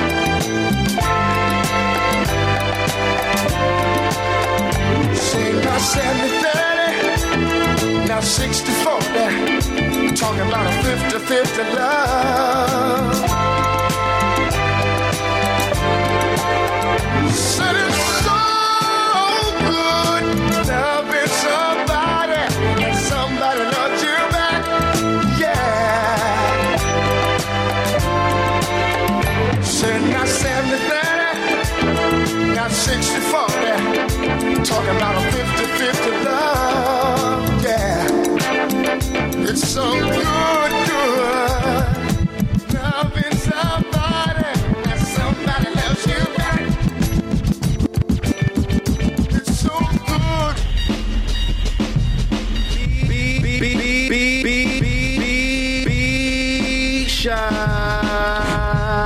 Yeah. We're back, ladies and gentlemen. I'm full of pie. Are y'all full of pie and cake? I'm full of pie. Good. Later on, you're going to be full of shit. So much pie. So much cake. Right? So much cake. Ice cream cake is slamming though. I think I'm going to try. Somebody say KKK? Wow. You've outdone yourself. Oh, wait. Waste any time. Did somebody say KKK? Wait. I don't think I had the voice on when I said it the first time. So we know how you really feel, Nate. Wow. This cake is weird. That was a good cake break. I'm all with it. Yeah. Yo, somehow people were tweeting. Tara tweeted a picture of our cake, and I was like, how did she have some of our cake? Yeah. That's Apparently, funny as hell. Jody snuck in while we were doing the show. Yep. Took some cake and just left. Yep, he totally did. He patted me on my shoulder. He's like, "Yo, Nate, flyers." And he bounced. He dropped off flyers for. He totally bounced, Sneaky, bro. man. Wow. All right. Well, we'll talk about that show that he dropped flyers off for after shout-outs, I guess. Who's on the check-in? Man, there's so many people on the check-in right now. First of all, I want to shout out Albany Distilling Company. Hey. That's first off. Tanisha on the check-in, DJ Italy, Taina, Matt Murray, Amanda, Chef Dad, Intel, Lang Vo from Siffle. Shut your fucking face and listen. What? That's the name. That's what Siffle. Siffle.com. Siffle. Oh, I didn't know that. I'm not like being angry. That wasn't angry black I was looking man. down on you, so I thought I missed Pretty something. angry. Damn, that was crazy. Shout out to the barn, pretty Albany angry. Barn, Mike Street, Amanda, Soulfire Farm, Rosa Clemente, Scout, Cleanna, used to sing higher and higher. She used to sing higher and higher in college. Hey. Higher and higher. Amanda Y also on the check-in. Alphonse, Don Fonz is on the check-in. My boy Swervin 10. That's all I gotta say. Swervin 10 on the check-in. Peter Lasilla. Sounds like a cop. Who's this Peter Lasilla guy? I know, right? He's on a check-in. I don't know. He might be a cop. Officer Lasilla on the check-in. If he's not a cop, he's gonna hit us up. Yep. Shout out to Tara on the check-in. Mari Kush. Ariella. Sarah Podber. Dan Hogan, Carlene Nicole, Melissa Fleck. Man, it's a lot of people. PJ Katz, Dolly Sanchez, DJ Italy, Pat Harris, and my boy John Robinson and Book Brown. You know they coming through. Oh, what's up, guys? Isn't that this weekend? What's up, guys? Yo, that's this weekend, and John Robinson's actually on the check-in. But yeah, this is. I'm very excited for this. It's not this weekend. No, Next it's weekend. the Next weekend. 26th. No, it's The 25th. Oh. Wait, 25th, guys, 26th. I'll get the flyer. Let's get the flyer. 26th. Flyer. It's definitely the 26th. I'm not done with my shout-outs. I got 3 more shout-outs. Oh, damn. Wait, let me just clear up any disparity here. It's Saturday, March 26th. Okay. At McGeary's. Okay. Let's finish. Shout out to Lindsay on the check-in. Shout out to True Master in South Mother effing Africa. Hey. On the check-in. On the check-in. Yeah, true. And True, what's up? again, shout out to Albany Distilling Company. True. By the way, True Master is on the check-in for last week's show. He's just catching up. He's just catching up He now. was listening to the podcast, like messaging us all day, like, this is so funny. Oh, you shouting out random things, yeah. Like, So Nate, funny. you crazy. So let's talk about that show. You got the flyer? Oh, on there? yeah. I'm Okay. super excited about this. Okay. When I first heard who was going to be on the show, I'm like, something's going to go wrong. This is amazing. All these artists happen to be on tour, and all they're going to be in upstate. So somehow they reached out, and we were able to put this amazing show together. These are some of my favorite artists who've ever performed at Beach Shot Music Festival. yo. So we have Incredible. Oh, okay. So first and foremost, Moses Rockwell. Yeah, he's celebrating the release of his Dweeb Supreme 3 album. Yep, And it's going to exactly. be on vinyl, CD, probably cassettes too, and smoke signals. I don't know. Moses is going to have the music up everywhere, so Bring make money sure with you you. get it. Bring lots money of with money. you. Right. And actually, also featuring Masai and JB, double exclamation mark. Really? Yeah. We going to be on that show? Apparently, we're just going to do a feature or two, but they wanted. They're like, throw your name on the flyer, so we got some more locals up there. I'm like, Got it. But we're real small. It's like size 10 font. Doesn't Yeah, even count. I almost overlooked you, but then I didn't want to overlook you. Anyway, so next to the people who really matter, Thank you. next people that really matter are Boog Brown. You. And Yamin Somali? Who's this? Yeah, I don't know who this is. He's the one. He's co-partners with the tour with Book Brown, and they're coming all the way up from Atlanta. They're traveling across the United States, and we're one of their stops. So that's going to be pretty I believe cool. we're actually the second to last stop on their tour as well. Yeah. Say word. Now, Book Brown was up here. She did the Beach Shop Music Festival, I think, 2 years ago, Yeah. and I know she's done features with Apollo Brown and just a bunch J-Live, of everyone. Yeah, man, like a bunch of everyone. artists that I really respect. And she's definitely on the killed come it. up. I was not like familiar with her until I saw her at Beach Shot a couple years ago, and then I remember we were on tour. We went somewhere and we were like listening to her music like nonstop on the way down to I think Connecticut or something. Yeah. And I was just kind of blown away by the talent. So really looking forward to see what she does, especially with this other artist who I'm not familiar with, but just the level of like artistry that they bring to the stage. I think it's going to be really dynamic to have this group, because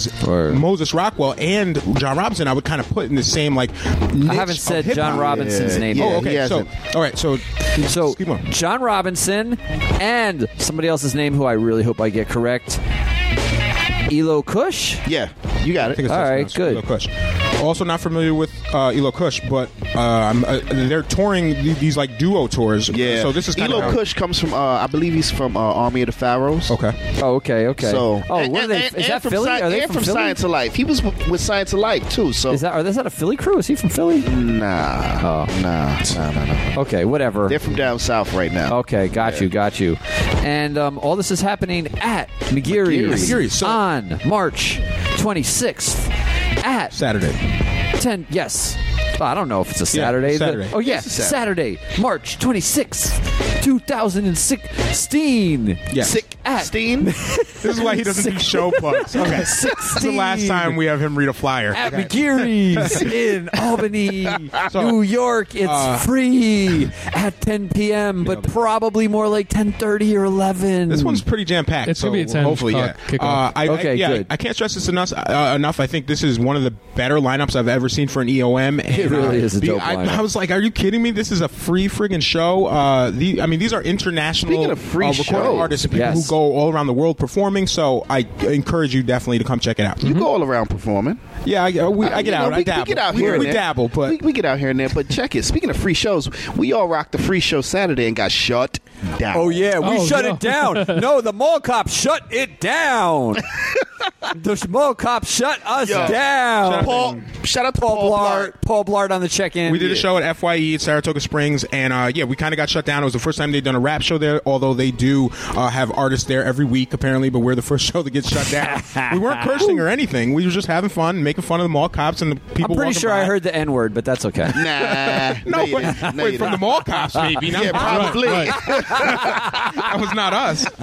But yeah, we had fun. Word, That was fun. cool. Good show. Shout out to Evan. Little kid came up and started playing on Playing the the drums. drums. Oh, yeah, it was dope. Yeah. It was awesome. Right. Yeah. He was pretty good, too. Yo, people were having fun. Everybody was having fun there except the guys in AT&T. Shut it down. Yeah, Yeah. people next Shut to down AT&T. Yeah. That's That's And we how- was even giving AT&T a shout out too, right? man. Yeah. Yo, it was an authorized dealer too. It wasn't even like an official AT&T store. It was an AT&T That's what you authorized get. dealer.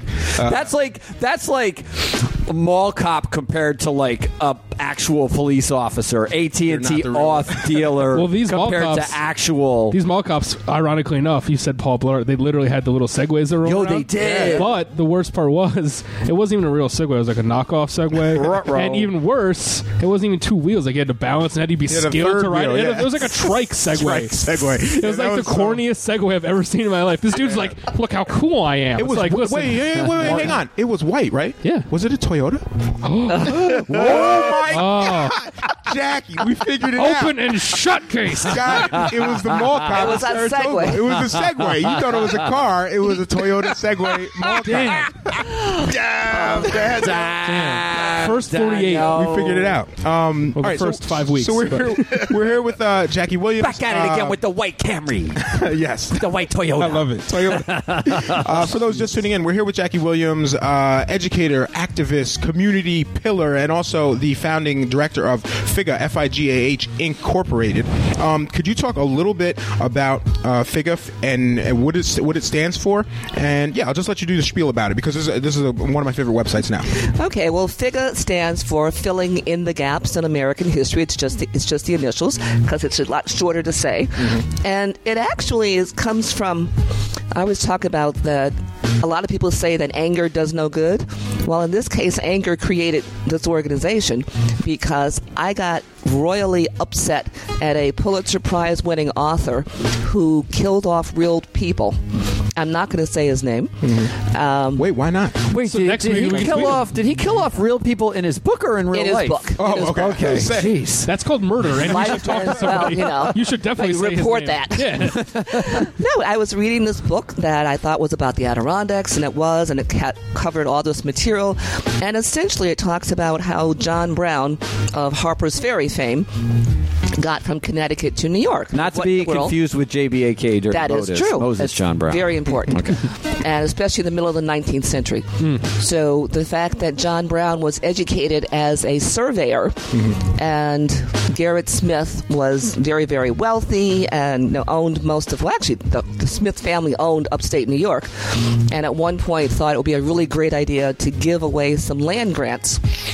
And at that time, believe it or not, in the 1840s, owning 40 acres of land in the Adirondacks in and of itself still did not amount to $250. Oh, wow. In order to vote in New York State, a man, because only men could vote, had to have property worth $250. So No way. he gave 3,000 40-acre land grants to formerly enslaved, white indentured servants, forever free, some poor people, but basically wanted to give away a bunch of land so people could start improving it and in order to in order to assess $250 worth of value. Okay. So he did all that, and unfortunately, I wrote this great short story called 40 Acres and a Fish, because people went to take advantage of the land grant but couldn't figure out where their land was, and some of it was under Lake Placid. So he got in touch with John Brown in Connecticut and said, why don't you come over to New York, because I need a surveyor for all these land grants, and in return, I'll give your family some space, and we can talk some more about updating farms and abolition. So Garrett Smith was into all this stuff. So the story went on about these people who got there and what they did and their lives and on and on. But as I said, this author took some real people and gave them characteristics that were not true, and he actually killed off some, and he didn't have others live. So when I learned that it was a real story and that there were real people whose descendants were still in the area, I decided that somebody had to do a much better job of storytelling, and that meant it had to be me. Wow. So I started putting a lot of those stories I had heard as a child into formats to share with other people. I started talking about it. I started writing. And whether there were cowboys or surveyors or ship captains or captains of industry, I just thought that learning about these people who were of African descent was a whole lot more interesting than what a lot of people were learning in school in their textbooks. Now, was that a precursor to Figure, or was that kind of the actual... That's actually how Figure started. Okay. And now, today, it's kind of grown to and now a lot it's more. Just lots and lots of, I've lost track. There's probably about 200 pages on the website now. And thanks to you and some of the other youngins, I can get to some of my old notes and get those put up, because I'm behind. I want to get more stories up and out. I can't be everywhere doing presentations and workshops, which I'd like to do. So I figure I can get more pages up, and if people wanting to know more about it, we can go beyond it. But the idea that, did you know that there were cowboys in Canada? Yep. I think I knew that. I did not. You did not. I will be the only honest one here and tell you that. That's okay. I didn't know that. And some of the Canadian cowboys actually came from the United States, because they went up and down on the cattle drives, and by the time they got all the way up to like the Minnesota-Wisconsin border and kept going into Canada, and then decided they wanted to live in Canada and stayed there. So some of the stories about Canadian cowboys, which we should have heard about these as kids. I don't know about you, but I grew up, I think cowboys are really big and special. And the same with sailors and whalers, and the idea of people having to read Moby Dick without knowing that there were black whalers, that a black man invented a better harpoon, the idea that the first union in this country were black sailors. Wait, can we talk more about the whales? About the whales? Because True's not here, and I really want him to be mad that he's not here. Yeah. So, 'cause I didn't know. Yeah, I didn't know that. About and you the said whalers? a black man invented. I didn't know about that. A better harpoon. A better harpoon. Okay. And I won't say he didn't invent the harpoon, but the idea of, and I don't know about you, but I don't know how to catch whales. But you True, throw chime in. this, Give us a call quick. you, True on the check-in. It's we 4 need some specialty. It's 4 a.m. in South Africa. But the idea that you throw this harpoon into this huge animal and it keeps swimming. So a better harpoon is one that goes in and sticks like a good fishing hook, and it stays in until the whale gets tired, and that's how humans can actually reel one in. So, in other words, the black man is responsible for killing whales? No, not for killing whales, for actually improving an industry, because other people were harming the whales and leaving them out in the ocean. Oh, I never thought of that. Yeah. Wounded. Imagine you stab a whale 10 times and you just can't catch it. It's like, Well, fuck it, I guess. No, I mean, that's it. We'll I just guess find that's a slower one. Get the next one. Yeah. Right. Okay, I take it back. Very unhappy whales out there. Funny. Yeah. So a much more efficient way of catching whales, as well as there were black captains of some of the whaling ships. Really?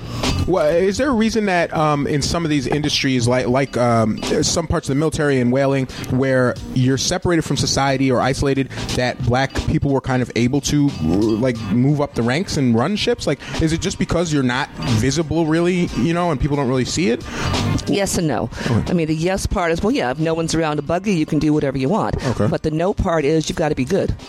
So if you're good at what you do, people won't mess with you because you've got the best ship, you've got the best sails out there, you've got the best nets, you've got the best tools, and you've got the best crew that can bring in the most blubber and whale oil, which is that was the black gold at the time. You bring in the oil. So if you bring in the largest whale that had the most oil, and then nobody messes with you. Interesting. So as long as your life is on the line or there's millions of dollars on the line, all that race shit goes Those out are the window. things. It's just like, Absolutely. listen, Jamal knows what he's doing. Let him run the ship. We just need to. Well, cool. you laugh, but that actually, and this is, I'm going to change gender here. Now, I'm not going to change gender personally, but the story, about, and I think I was sharing with you, in terms of there is documentation of a business woman in what is now the state of Georgia, and the reason why we know about this woman is because she had a letter from the equivalent of the governor saying don't mess with her because she brings in a lot of money. She's a businesswoman, and her name was Fenda Lawrence, and unfortunately her business was slave trading. Oh wow. She was a Senegalese woman. That was the family business, and she, for whatever reason, married a British ship captain and wanted her kids educated here. So she ended up out in the wilds of Georgia, and no one could mess with her because she was making money. That's crazy. Wow. Whenever people bring up like African slave traders, and this happens all the time, at least to me, probably because I argue All with the time. racists so much. You know there were wait white devil's advocate voice. Hurry. You know there were African slave traders, right? You know all the Africans gave all the slaves to the slave traders, right? That's exactly how they sound, and then they talk about Irish slavery. But Yeah, that's I have this like canned response and like some links and shit. They don't care. They really don't care. But now, living in this time, just this week, Ben Carson gave an endorsement to Donald Trump, and I was thinking, holy shit, Ben Carson would be the slave trader like back then. Like he's kind of he's making a ton of money. Wow. He's Yeah, for doing real. what's good for him. He knows that like Trump went and called him all these things. Said, Shots fired. said he was said he was an idiot. Said all these horrible things about various different minorities and women. and now he wants a job. And from now him. he wants a job, exactly. and he's endorsing him, and he's essentially like throwing his own people under the bus for money. And it's like when people bring up the African slave thing, it's like, so what? It's like Ben Carson exists. Does that mean that there's that somehow racism, like the impacts of racism, are lesser or somehow brought on by people of color because Ben Carson exists? Or Right. so I hate when that's brought up, but it's still an interesting point that they were willing to let this woman and a woman of color continue to do her thing as long as it was detrimental to her own people, and she was good at it. Right, So, absolutely. I mean, white supremacy loves to reward that. Plus the idea of, and it is correct, slavery existed way before the United States ever did, Right. and slavery existed on every landmass. There was some version, but it was never the way that it was done here, and that's the important part. Chattel I mean, slavery. every country had. I mean, they had wars, they had civil wars, they had arguments, they had stuff where you go and you have to steal the bride and the dress, and you had makeshift that, but it wasn't to harm anyone, and it wasn't to wipe out an entire group of people. It was never taking away the humanity. I mean, you might have captured somebody who was looking at your cow the wrong way, who maybe took too many feathers from the spirit man. Right? You made Prisoners, them. They were war prisoners, but they were also. I mean, some people were nomadic and some people were sedentary. And if you cross someone's border, you might have to stay and work on their fields for the season, and then you go home. But again, you did your time and you went home. But there was never anything, and even with the Romans and the Greeks and every other society. So enslavement, the way that we experienced it in this country and in the other Americas, was never ever done that way in Africa. And even for some of the African slave traders, had they known what was going to happen to their cargo after they sold it or gave it, they wouldn't have done it. Oh wow. So there was a business, but never, ever, ever the way that we talk about it here. That's an interesting point. I never considered that. If you're an African slave trader and you think slavery is like slavery, A great opportunity. Yeah, I mean, it's the same way that you always do it. NFL training camp or some shit, and Right. it's like, all right, cool, take them for a few years. They're going to America, the right. greatest country in the world. They'll have. Oh yeah, that's real. Yeah, That's interesting. Yeah, that never occurred to me. they might even have just thought it was like a great whole opportunity. different, like slavery over here is just not the same thing that you guys have going there. It's a work study And program. Right. Well, and even now, in terms of work study. we're eating cakes and cakes and pies that have chocolate in them. The dark side of chocolate, and yes, I did say that, is that there's an awful lot of chocolate that comes out of Africa, and the majority of chocolate comes from the cacao farms that are small family farms. They're not huge corporations, and they use a lot of child labor, and not a lot of it is legal. They actually kidnap some of the kids, and they actually make it sound like going off to summer camp for others, and the parents go, "Wow, what a great opportunity!" Oh, man. And there are kids Don't ruin snatched chocolate from for other. me. There are Talk kids about a guilty that are- pleasure. Well, Oh. I could Dad not jokes. let us go with all of this chocolate that we, including me, have been eating without talking about where it comes from Wow. in this day and age. Wow. And the major companies who have been, putting off, saying, "Oh yeah, we know, we're going to do better, and could you give us a little more time? Oh, we're going to get it straight. Give me a little bit more time." So the new deadline is now about like 2020, and for Nestle's and Mars and some of the other companies who would say that they cannot put this into effect, I say, well, why not? You've got little kids who aren't going to school. Well, at least give them school. At least make sure you cut down the workday. At least give them the right tools so they don't get hurt while they're out there harvesting. Or, at least give the farmers a fair price for their product. So we need to do a lot more fair labor advocacy in the chocolate field. What we've done for coffee, and we've done for some other products, and sugar. But we know, just like blood diamonds, and we know that there's gold, if we need to talk about chocolate in the same way, because it's slave labor and it is primarily children. Shit. Okay, you're making me sad, so I want to switch. Okay, we're going to switch. Let's go back and talk about teeth. I don't like this feeling. Let's go back and talk about dental hair. Well, let's. Do you want to? We can do teeth or the giant heads. We'll do both. But, Teeth do both. would be a better transition from the chocolate. chocolate. Okay. Yes, I was going to say teeth. So let's talk about tooth care and just. So after oral you're hygiene done in eating general. all the chocolate that children have picked for you, yeah, and then to you- make sure there's no harm to our teeth, because Right. teeth are wonderful and parts of the human body that unfortunately don't get covered under health insurance. Yeah. So yeah, let's. I'll set up a little background. What you said about healthcare. I think if you're on Medicaid, you need it doesn't cover your teeth, and a lot of people just need to get a supplemental or different form of tooth Yes. care to have that covered. When I was growing up, for a long period of time, we did not have dental coverage, and I didn't go to a dentist for a period of about 12 or 13 years, just straight through my adolescence. It just wasn't in the budget. It wasn't essentially a priority, just based on the way we were living at the time. So certain things fell to the wayside, and fortunately, we were able to just brush our teeth, and nothing horrible happened to any of us.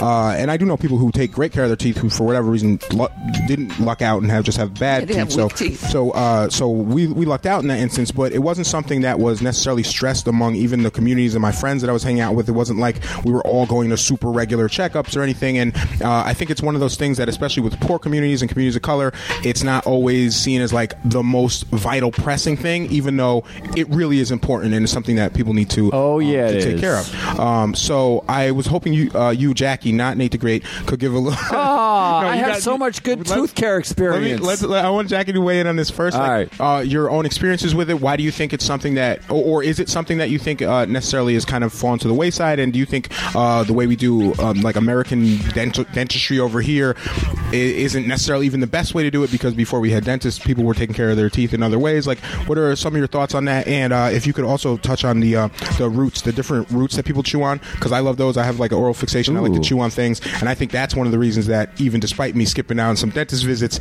my teeth were all right because I was always chewing on something. Chewing is a good thing, and having teeth to be able to chew is a very good thing, because part of what happens to a lot of people with poor nutrition is their teeth get weak, and when the teeth get weak, not only the outside surface but the roots, and they fall out. And there's sometimes it is really bad to be hungry. It's even worse to be hungry and not to be able to chew your food. Are you gonna eat this cake or? Oh my God! You can finish it. Just leave me the chicken. I need some protein, but I've had enough sugar. But the idea of, there are lots and lots of people who've never seen a dentist and have beautiful teeth, and there are other people, as you say, who see a dentist every year or twice a year, and they've got more cavities and false teeth than you can do anything with. A lot of it has to do with your nutrition, which we're back to basics, and getting the good stuff in your body. Whether the good stuff has enough calcium, and it doesn't mean you've got to drink milk. You can get calcium all kinds of ways, and for vegans can still get calcium from other plants. But it is important to keep our teeth clean, and that's the part that no matter what you do and what other diet you have, and that gets us to the bark and the sticks. And in a lot of Caribbean countries, people don't have toothbrushes. You don't need those because they've got the different chew sticks. And in African countries, I'm not aware of people in European countries using them. It's mostly South America, Caribbean, and Africa that I know about the chew sticks. And interestingly enough, European countries aren't really known for having great teeth. No, they don't. So they might be correlation. Right? Yeah. I don't know why they don't have the chew sticks, but they don't. And the people who actually chew on whether it's the coffee beans and other types of beans and sticks, never seen a toothbrush in their life, don't have a single cavity. You mentioned something earlier about, was it the Crest or Colgate or one of the tooth? You had been writing about various things about dental care and mentioning Colgate, and I knew it kind of triggered something in my brain. I went back to double check, and one of the inventors that we never talk about, his name is Dr. Herbert Smitherman, actually created... Sounds like a fake name. It does, but it's not. That's Herb Smitherman. Herb Smitherman, because his Has son he has it too. assassinated anybody? Because that sounds like a... Sounds like sounds like some bullshit. Well, in addition to whatever his name sounds like, part of his claims to fame is working on the different patents for Crest toothpaste. Okay. And the things that I share a lot with people about inventions that were for household products and farming implements and whatnot. This guy worked for Procter & Gamble, and he was responsible for Crush soda and Biz, I think it's that Biz laundry detergent, Crest toothpaste, and a whole bunch of other stuff. Wow. And I had never heard of the man, not that I've heard of everyone, but the idea that he worked for a company with all of these mostly consumables, and of course you shouldn't be drinking soda because that affects your teeth and you're going to have more Crest toothpaste. Or that's a brilliant plan if you're selling soda absolutely. And toothpaste. Well, and that's what he did. And plus Folgers coffee. I forgot, I'm looking at my little list here, so he had Folgers coffee, which of course, darkens your teeth with that, the Crush toothpaste, and then he's got laundry detergent, and he's got soap and Bounce. But this is the man that is responsible for Crest toothpaste, and he's a black man. I should have said that, but the filling in the gaps in American history about Figa, and I'm going to get back to teeth too. If we don't know that these are people in our past who contributed to these innovations and inventions, you can never shout out, but you can also never be proud of them. Mm-hmm. And as far as tooth care, not that I ever wanted to be a dentist. Sticking my hand in people's mouths is nothing that I aspire to. However, had I known that a black woman went to Michigan med school back in the 1880s to be a dentist, I might have thought about wow, women can be dentists and black people can be dentists.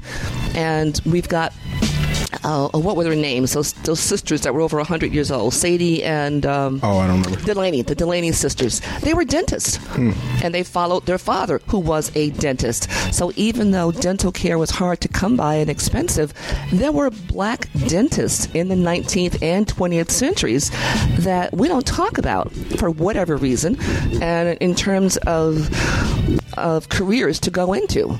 So I totally agree with you. Well, to be fair, we don't talk about dentists in general. I'm just kidding. No, I really like this point because dentistry isn't really something that we talk about all the time. I can't name many famous dentists, but when you see dentists on TV, or I remember they had that horror movie about dentists, or just in general, it's always some white guy on a sitcom or whatever. And I think when you're young, you're just internalized. Well, this is an area for white folks. This is something. You see. Yeah, there's something white people do. And Right. like, if you just happen to see that representation or hear, hey, the guy who did crest was black, like, you might start thinking, oh, this might not be something just for this group. Just like Right. earlier when you mentioned the reenactments, right? I'm just like, oh, it's white people shit, you know. But that's because I never have heard of black people doing that stuff. Doesn't mean they don't exist. It means we just don't talk about it. Well, and that's a lot of what Figure is about. So it's bringing to light, bringing to vision a lot of people and what they did and how they did it. Mm-hmm. I know because I grew up reading Louisa May Alcott books, Little House on the Prairie, and every place You're thinking else. of the fan fiction. The little houses. Yeah. But I don't remember hearing or seeing any books about a black wagon train.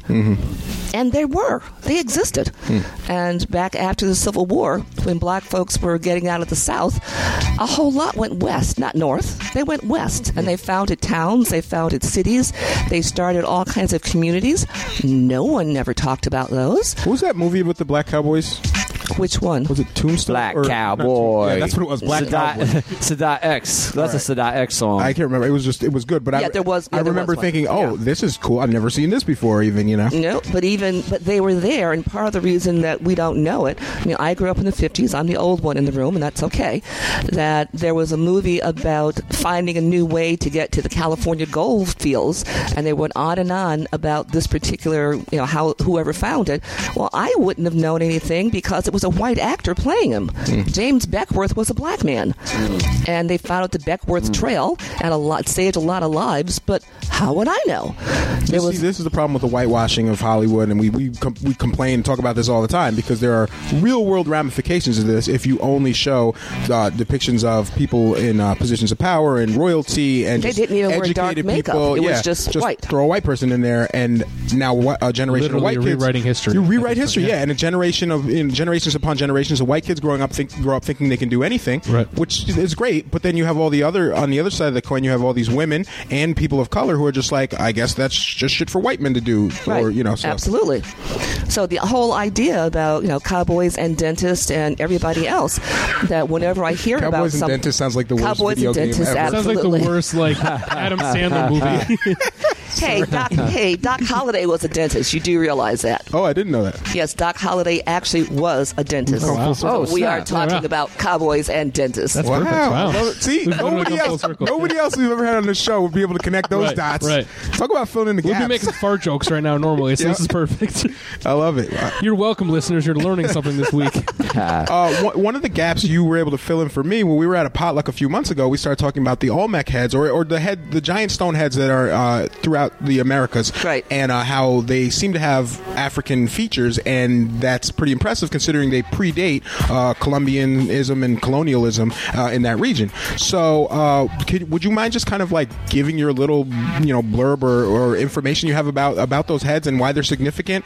And I will tell you about the heads. Cool. One of the reasons that Figa is filling in the gaps in American history, and I keep stressing when I'm looking at people, I show them the Americas, the continents of North, South, and Central America, because they're all connected, and I talk about all of them.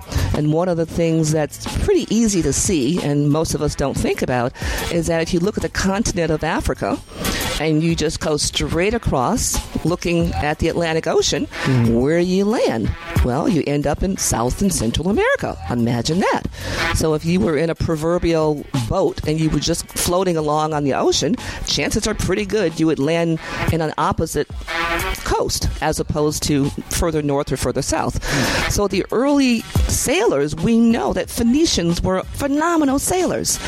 And for by the way, people- how do you make a Phoenician blind? Go ahead. You poke them in the eyes. Hashtag. Yeah. Okay, sorry. Let's keep going. So for Exactly. Worth it. Dad joke. Worth it. So a lot of folks never ever equated Phoenicians with Africans, but if you look at your maps and everything, that's where it is, and old Egypt and Kemet and all the rest of it. So these were the best sailors in the world. So it would stand to make sense, if you were being logical, that if they were curious about going someplace, they would hop in their long canoes, their big boats, and get there. And sure enough, in South America, there are remnants of jewelry and clay pots and all kinds of things things that are evidence that these sailors from Africa landed. So it's more than the heads. There's all this other stuff happening. There are some other things, but the biggest are these heads. And everyone has seen them. They're like 6 to 8 foot tall. They weigh tons. And they're from people who are called the Olmecs, Olmecs, the Olmecs. And if you haven't seen one, by the way, just go to Beach Shot Radio's Twitter or Facebook page, and it's the cover photo for this week's promo art. I just tweeted it out. And they're found along the coast of South America, Central America. And at one point, and because there are a lot of them, there's not just one. If there was one, okay, somebody got high one night and just absolutely, giant head. And they decided to just carve this thing. But there's a whole series of them, and it's not an accident. Somebody said, well, they're wind worn, and that's why it really was a jaguar. Those things have got they're definitely human heads. They're flat. You know, they've got flat noses and wide lips. Damn. And now let's face it, those are African. Why people will features. stretch any shit? Wind? I can't even believe that. No, that's the wind. I'm going to go ahead and say that's the wind. I wish you could fill in that gap. That's the saddest gap you filled in tonight. Somebody tried to say that was wind. They're wind worn. It was elements. a jaguar. It was somebody's imagination. No, there's a whole series, and they are located in sites that now they know they were government places or sacred places, so they were important. It wasn't somebody, as you say, who just got high and decided to sit there and carve a big stone. Mm-hmm. These things are way too big. They're not portable. They're not easy. It takes years to make them. You guys clearly have never been to my apartment, though. I got like 90 of these things over there. Well, you said you've only been there a couple years. Right, true, yeah. You don't even know your neighbors anymore. No, that's true. And then looking at the details, because these are huge, huge stone sculptures. The details have got like curlicues around the hair, and I don't know how many animals have curlicue hair, and they have some that look like cornrows. So these are very clearly African features, and the African settlers who got there and met up with the native Indians, and whatever conversations they had yielded, the result was this series of heads. And I don't care who wants to argue what. They are huge heads with African features. If you think they're anything else, keep it to yourself. They're amazing. They're super impressive, and there's dozens of them, as you were mentioning. And there's one that's not finished, and it looks like it's not even. It's probably like halfway done, right. And all the rest are finished. So I'm super curious as to what happened that they stopped. Like, was that just the day that like Europeans somebody landed? there? Yeah, that was the day that somebody landed, and they all had to get out. It's like, whoa, you can't bring it with you. Leave your head. I'm sorry, you're not gonna. Yeah, you can't finish it. If you value your life, just I would be so mad. I'm mad we're gonna leave cake behind tonight. I can't imagine having like a head that you start. You're halfway. No, we're gonna take cake and you've been carving a head for like 5 years, and now you just gotta stop. Like, I guess this is it. They're really impressive though. And have you ever seen one in person? I kind of no, not yet. I'm hoping to. Bucket list. There's there's actually a world's famous historian that is a Facebook friend, and I haven't met him in person either, but he does tours all over, whether it's in Europe or Asia or Africa. And 2 years ago, he had offered tours in Mexico and Brazil, and they stopped and checked on some of these heads, and I really, really wanted to go. So maybe in the future. We got to do that. Somebody set up a GoFundMe for that too. Yep. Right. Yes, I'm with that. And one last thing, we're now it's a little after 11, so now we're in Beach Shot After Dark, is what I like to call this. So we'll be wrapping this up soon. But you had mentioned normally when we do the show, we reach out to the guests that are on and ask if there's anything they want to talk about, and we all talk amongst ourselves, and we're all just like, not really, whatever, and we just kind of pull it together last minute. I messaged you the same thing. I messaged everyone. I said there's some things you want to talk about, and you sent me a list of like 45 things. So I had to like pare it down, and we covered some of them tonight. But one thing that was interesting that was on there was about jury duty. And hey, I just got called for jury duty. Sorry, I know it's all about me. I just deflect. I just put the attention all onto me again. No, that's good to know. That'll White tie privilege, into this next segment. There's two things I want to talk about. One was your comment. You were saying you felt people of color, black people, should not be trying to avoid jury duty. And then I wanted to toss around this hypothetical situation where instead of having juries sit in on trials, we have blind juries where a trial occurs and then the transcripts are given to the jury so that they don't use race, gender, or speech or anything to influence their decision in the trial. So those are two things we can talk about. First, why do you think, whatever you want to do, but let's address both. Okay, we're going to talk about juries. Yep. And one of the things that I was at a book discussion earlier tonight, and we were talking about justice and some of the stories that we are given or told about justice in this country, and especially about justice is blind, is fair, and that juries you're going to be judged by 12 of your peers. And the reality is that's not true.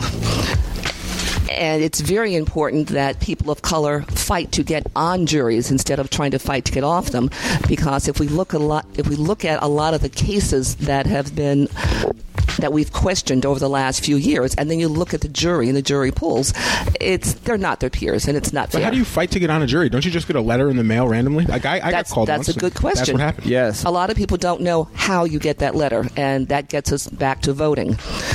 Jury letters come from the voter registrations. So if you don't register to vote, you are never going to get called for a jury. I used to think it was from homeowners, or that it was from certain blocks or whatnot, or that they would kind of go through every so often. I have to disagree. You can disagree. For 10 years, I wasn't registered to vote, and every year I got called for jury duty, and I never went. You had never registered to vote? I never registered to vote. Right. Oh, really? But this is how it's done now, because I'm not. Yes, I agree with you, because there were some people who got called all the time. I lived in Queensbury for, I think, 15 years. I registered, I paid my taxes, I participated on surveys, I made sure my name was everywhere, and never got called. And then other people got called like every other year. So now, and that's why a lot of the things have changed over, now they're taken from the voter registrations, which supposedly is more fair, except people who don't register to vote, and a lot of people who've had difficulty with the criminal justice system, who don't know that they're eligible to vote. And in some states, they've been taken off the polls completely. So there's an awful lot of people, and especially people of color, who are not on the voter registration list and will never end up on a jury list. So and that's what I'm saying, we need to fight to get on, because just to even it up. Also, the people who were getting letters every other year and getting to make decisions about other people, they've now changed it. So, like, once you serve, I think that you're good for like 6 years. They can't call you again. Right. So you used to have these people who made all the decisions and other people who made none. People of color need to be in the room listening to what's going on and being able to make decisions. I've been successful once. I've been called a couple of times and I get disqualified because they ask you, do you know anybody in this profession? Well, yeah. Or have you ever had this happen to you? Right. So to get yourself qualified, you have to kind of sit there and listen to see which way the attorneys and the judges are leaning. So lie. I'm not going to tell people to lie. Okay. I'm going to say you have to listen carefully to see what it is. Yeah, answer carefully, answer creatively, exactly. And if they're asking people about if you've ever rented an apartment and you actually signed a lease, you can say I leased. You can say no to the rental you lease. So you can answer correctly. And you can hear which way it's going. And you don't know when you're called for jury duty if you're going to get pulled for a civil or a criminal. But it's important because look at some of the cases when they poll the jury as far as why people voted the way they voted. And most times it has nothing to do with the evidence that was presented. And even though you're told to only look at what was presented at court, I'm here to tell you, after sitting in a deliberation room, it's like people were bringing all this other stuff.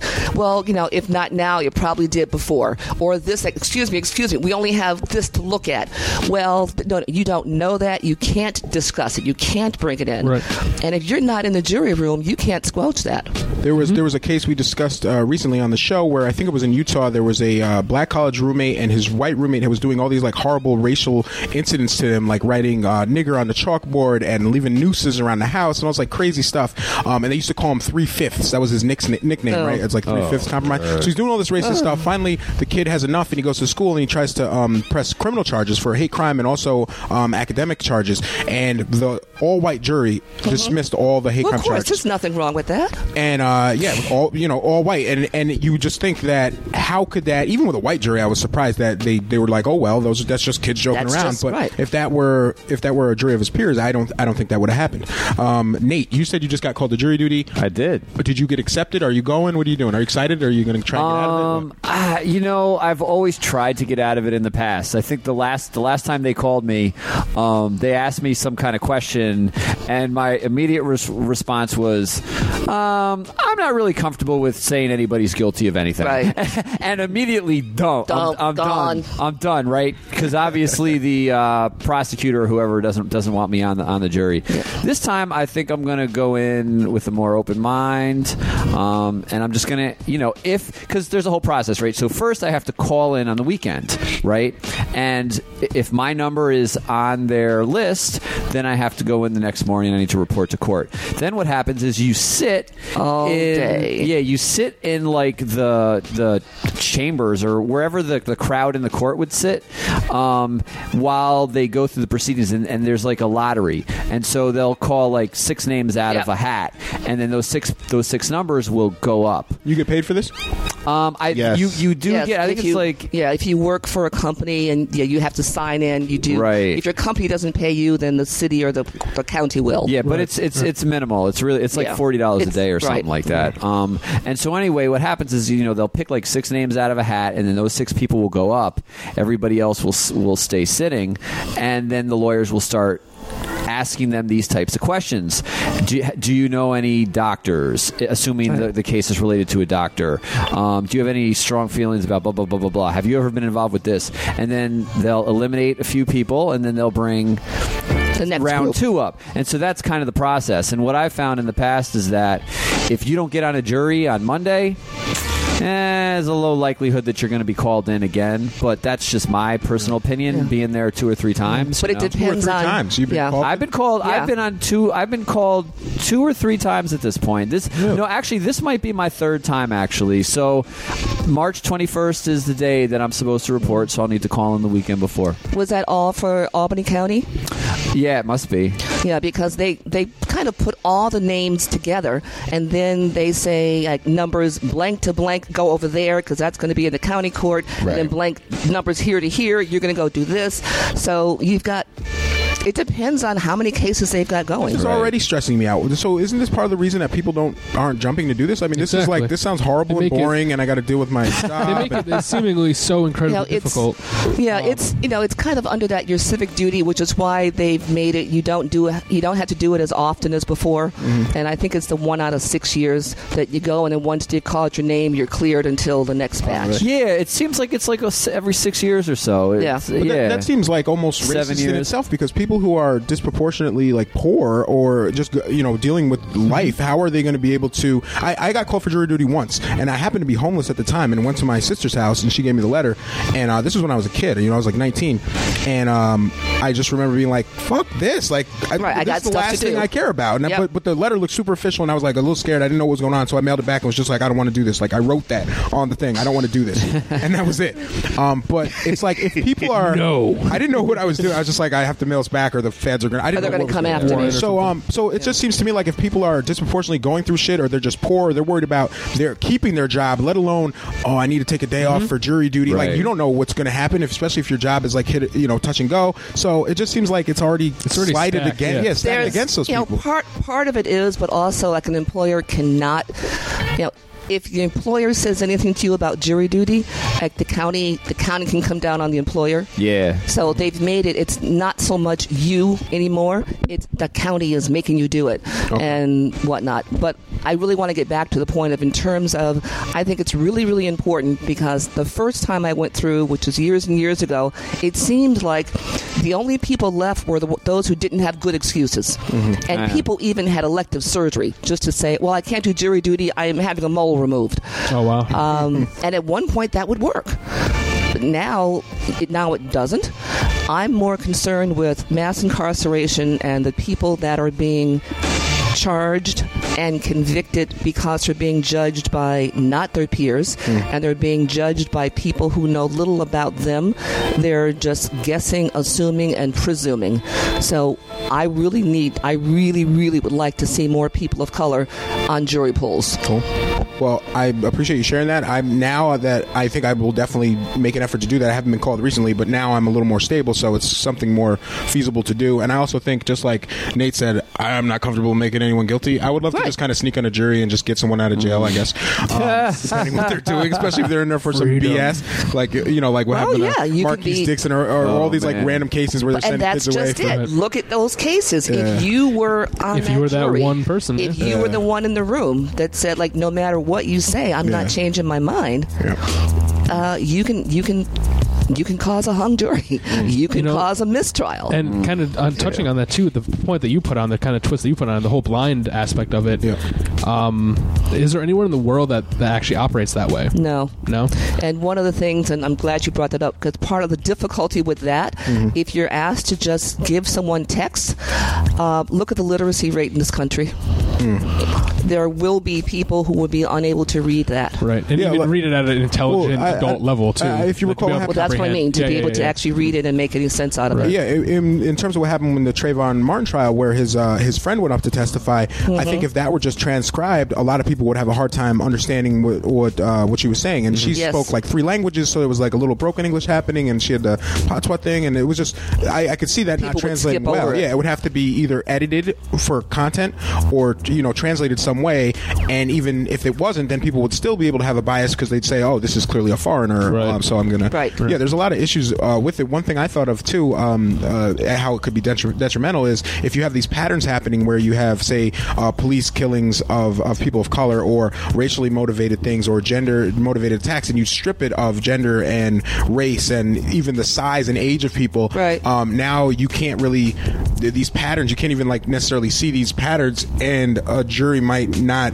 those things sometimes can be relevant to the difficulty with that. I hear what you're saying, and unfortunately, when you strip out so many identifiers, there could be a plus to some and some serious minuses with others.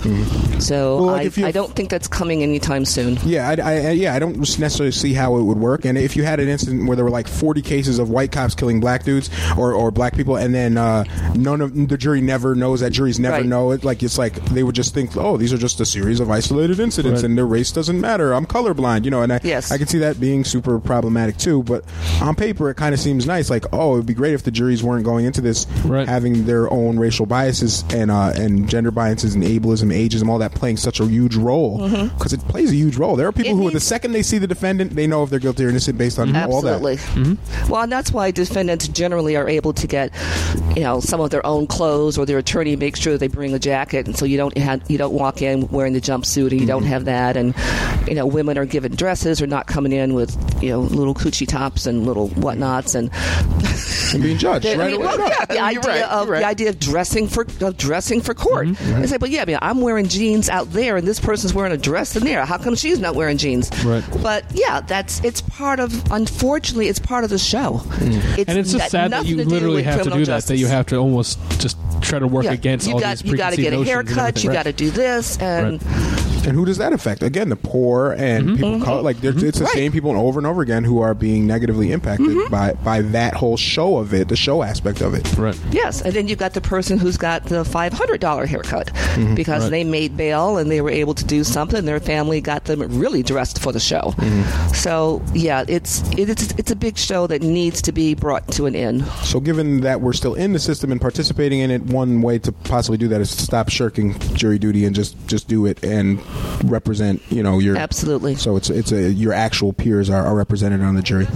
That sucks, because jury duty sucks and I don't really want to do it, but but it's the hard truths. It is until we come up with something better, which we have to do. Messiah, we have to do it. Messiah, you may actually really like jury duty, because don't you get to go back to chambers and like argue everything out? Like, you might be really. I get to go to chambers.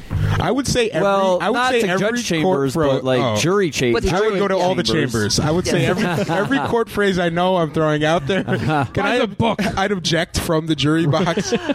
Oh, you actually can do Slander. a lot of things from the jury box, which, of course, no one tells you till you get there. It's like, wait, but as a juror, I can do that? Yeah. Like, oh, okay. You can do what? What are some of the things that you can do from a jury box that we don't know? Can I like order food I've seen or a what? lot of grub it from You the could box. Grubhub. You can, Exactly. you can request kind of like instant replays. Oh, really? What? Yeah. I've seen so much Law and Order, and this is just Right. been Well, lying that's, all this yeah. time. And that's why Everyone's is that sister how is much like- of it is true or not. And you know, Yeah. some of it is and some of it It's isn't. crazy. Yeah, exactly. Speaking of a better way to do things, we're going to wrap things up. But did you come to a conclusion, pie or cake? Which is now that we've eaten so much of it, and literally there's Too a many graveyard. sweets is too much. There's a graveyard of cake and pie in front of all of us. Steven's got one. right. Steven's got a button open on his shirt. Oh, yeah. Too funny. Pie time. What are you thinking? Pie, cake? I think of the assortment that we've been provided for tonight, I would have to go with pie.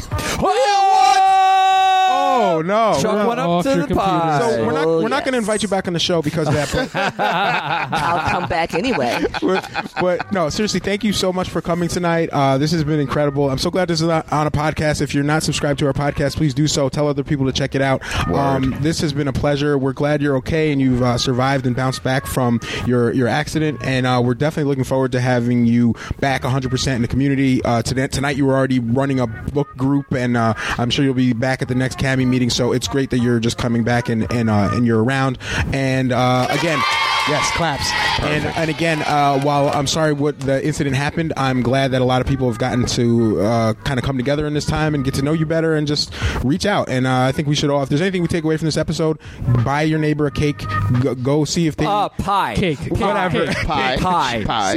Introduce yourself. See if they need help. I know it doesn't snow anymore in New York, so you don't have to help them shovel out. But those are the type of things maybe we could do, especially to people who are elders in our community. Like reach out. Like why not? There's no reason really not to, and you might find it's really rewarding, and definitely was for me. So thank you very much for being here. I appreciate that. Thank you. Thank you Yes, for the definitely. invitation. Thank you. I'm going to sign off. This is Masai signing off. Do you have any shout outs, and then we'll kind of go around? I am shouted out. You're shouted out. We did a lot. We did a lot of shout outs. Well, thank you again, Masai signing off. JB and I'm out. Steve Strutz, I'm out of here. Thank you. DJ Nate the Great, and I'm out. Cool, we did it. Shout out to Next True time, Master. I want to tell my You can tell tooth it. care. Tell it right now. It's Beach Out After Dark. Oh, okay. I just wanted to agree with you. Tooth care is very important, and it's all about gingivitis. It's all about taking care of your gums.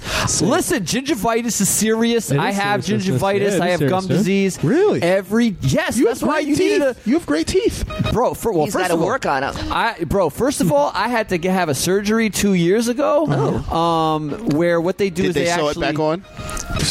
listen to JB. I So know. close, so close. No, what it is I had to. It's basically essentially a deep cleaning under the gum line, because what happens is if you don't flossing is extremely important. I'm not taking away anything from Chew Sticks or whatever else, but flossing and getting in between those teeth is extremely important, especially for the people that are prone to gum disease, because if that bacteria works its way up to the gum, what happens is it deteriorates the bone. The bone weakens, and that's why the teeth fall out. So every day I got the Stimudent sticks. I don't use floss. I use the Stimudent wood sticks, and you stick them between every tooth twice a Wood day. sticks? Yep, twice a I've never day. seen those. It's way more awesome than floss. It's awesomer than flossomer. Oh, I was gonna say, awesome floss. And I'm going to ask Marlon Jackson about this. I've yeah, never you heard should. about You this. should. The He hasn't been active on Stimudent Twitter wood since sticks, 2012, yep. by the way. I looked it up. And I brush twice a day, and the Stimudent wood sticks twice a day. And I have to, because if not, then I have to have that surgery again where they like numb you up and they go up and do the deep Take it out. cleaning. Yeah. Okay, so three things we can get out of this: floss, don't shirk jury duty, and say hello to your elderly neighbor and see if they need help. Yep. Okay. And woods and cake. Stimudent wood sticks are better than floss. Stimudent wood sticks. I'm going to look these up because Yeah. I actually kind of like flossing on some weird level. Well. It is satisfying. It's satisfying, right? Yeah. You should try next week. I'm bringing bring you wood sticks sticks. for everybody. Oh, yeah, do that. Wood sticks for everybody Do that. next week. And next week, DJ True Master will be back. He's going to tell us all about South Africa. So I'm really looking forward to that episode. So don't forget, go to beatshotmusic.com and click on store, and you can purchase the Beat Shot hoodies. We have them back in for pre-order. We got the zip ups, we got the pullovers, all that cool stuff. Word. And all the money you use will go towards our cake and pie fund. So Word it. thank you. So thank you, everybody. Have a good night. Thank you.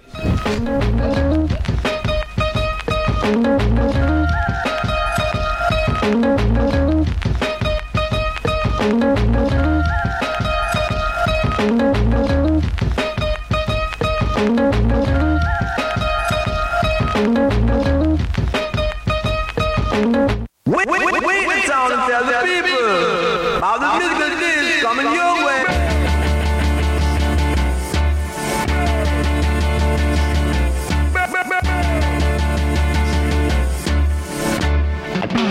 No, no, no.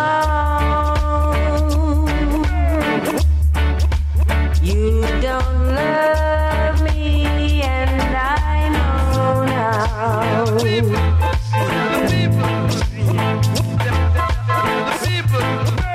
No, no, no.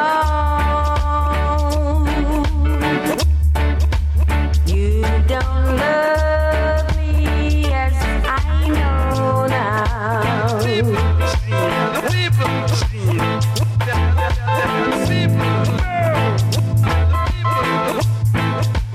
Cause you left me,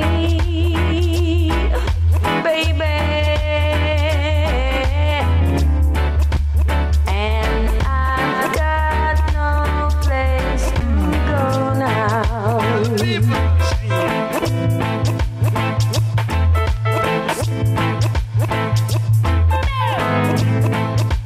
No, no, no.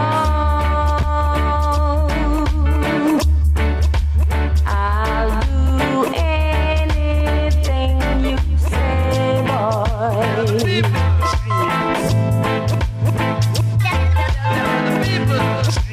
No, no, no. I'll do anything you say, boy.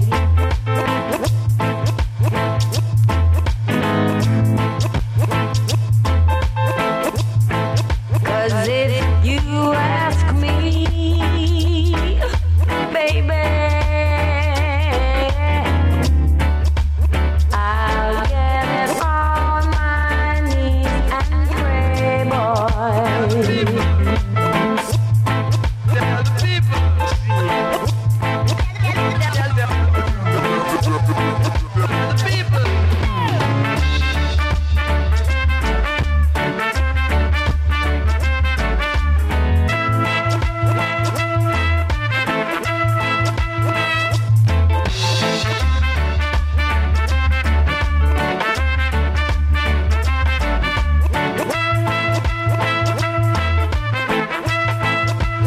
No, no, no.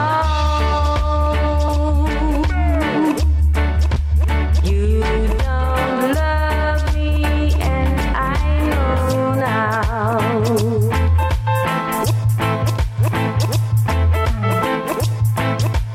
No, no, no. You don't love me, yes, I know now.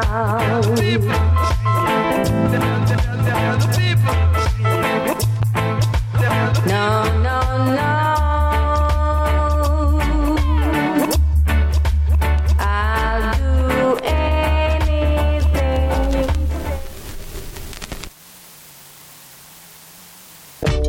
Now this one dedicated to the girl with the angel face and the devil heart. You know, so Ragamuffin check and the most new plant players come to deal in the case. Step up my youth, hear this.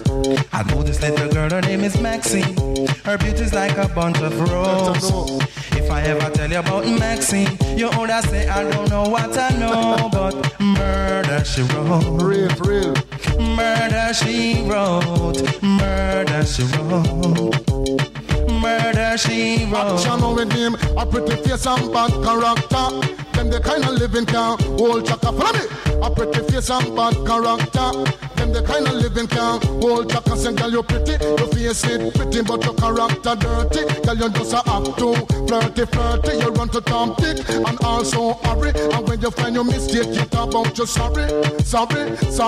Come now. Have a cozy corner where she jokes and where she jam. She know about Luke, like an every money man. Make love with the coolie Chinese, white man and Indian. The wickedest kind of girl, them is a flyers go up and down. Do you heard about this girl? Her name is Maxine. Her beauty's like a bunch of roses. And if I ever tell you about Maxine, you would say I don't know what I know, but murder she wrote. Murder Richard man. Murder she wrote. Murder she wrote. Na na na. Murder she wrote. Watch you now stand still. You not pay me like bill. If you test a ragamuffin, girl, you going get killed. Girl, keep wait. Cause you a crebe. And the lyrics when me talk, if me DJ, girl, come out. Because you nah shock out. And when you hear the ragamuffin, if you jump and shout, not touch me gate. You not pay me what I'm ready. Cause great is great, can't underrate. From me, you pretty face and bad character. Them the kind of living can hold chaka. From me, you pretty face and bad character. Them the kind of living can hold chaka. Say, girl, you pretty, you face it pretty, but your character dirty. Girl, you just a act too flirty. You run to Tom Dick and also hurry. And when you find your mistake, you talk about your sorry. Now every middle of the year, this young girl have a passion for the coolie white man Indian mixing killing it fun. And just the other day, me see her 6 months pregnant. Now she back for sweet again with not a baby in a prom. Do you heard about this girl? Her name is Maxine. Her beauty's like a bunch of roses. And if I ever tell you about Maxine, you would say I don't know what I know, but murder she wrote. Murder she wrote. Murder she wrote. Na na na. Murder she wrote. Excuse me. Y'all never know so you stay. Ragamuffin Jack and they must come to flash it same way. Oh, follow me. You pretty face and bad character. Them the kind of living can hold chaka. Follow me. You pretty face and bad character. Them the kind of living can hold chaka. So girl, you pretty. You face it pretty, but your character dirty. Girl, you just a act too flirty. You run to Tom Dick and also hurry. And when you find your mistake, you talk about your sorry. The girl a boss and a brag out, she look sexy. All she worship is pure vanity. The girl a boss and a brag out, she look ready. When she wash her clothes, it dirty, girl, you not ready. If you can't cook for me, girl, you not ready. If you can't wash for me, girl, you not ready. If you know you're flirty, from me. You pretty face and bad character. Isha.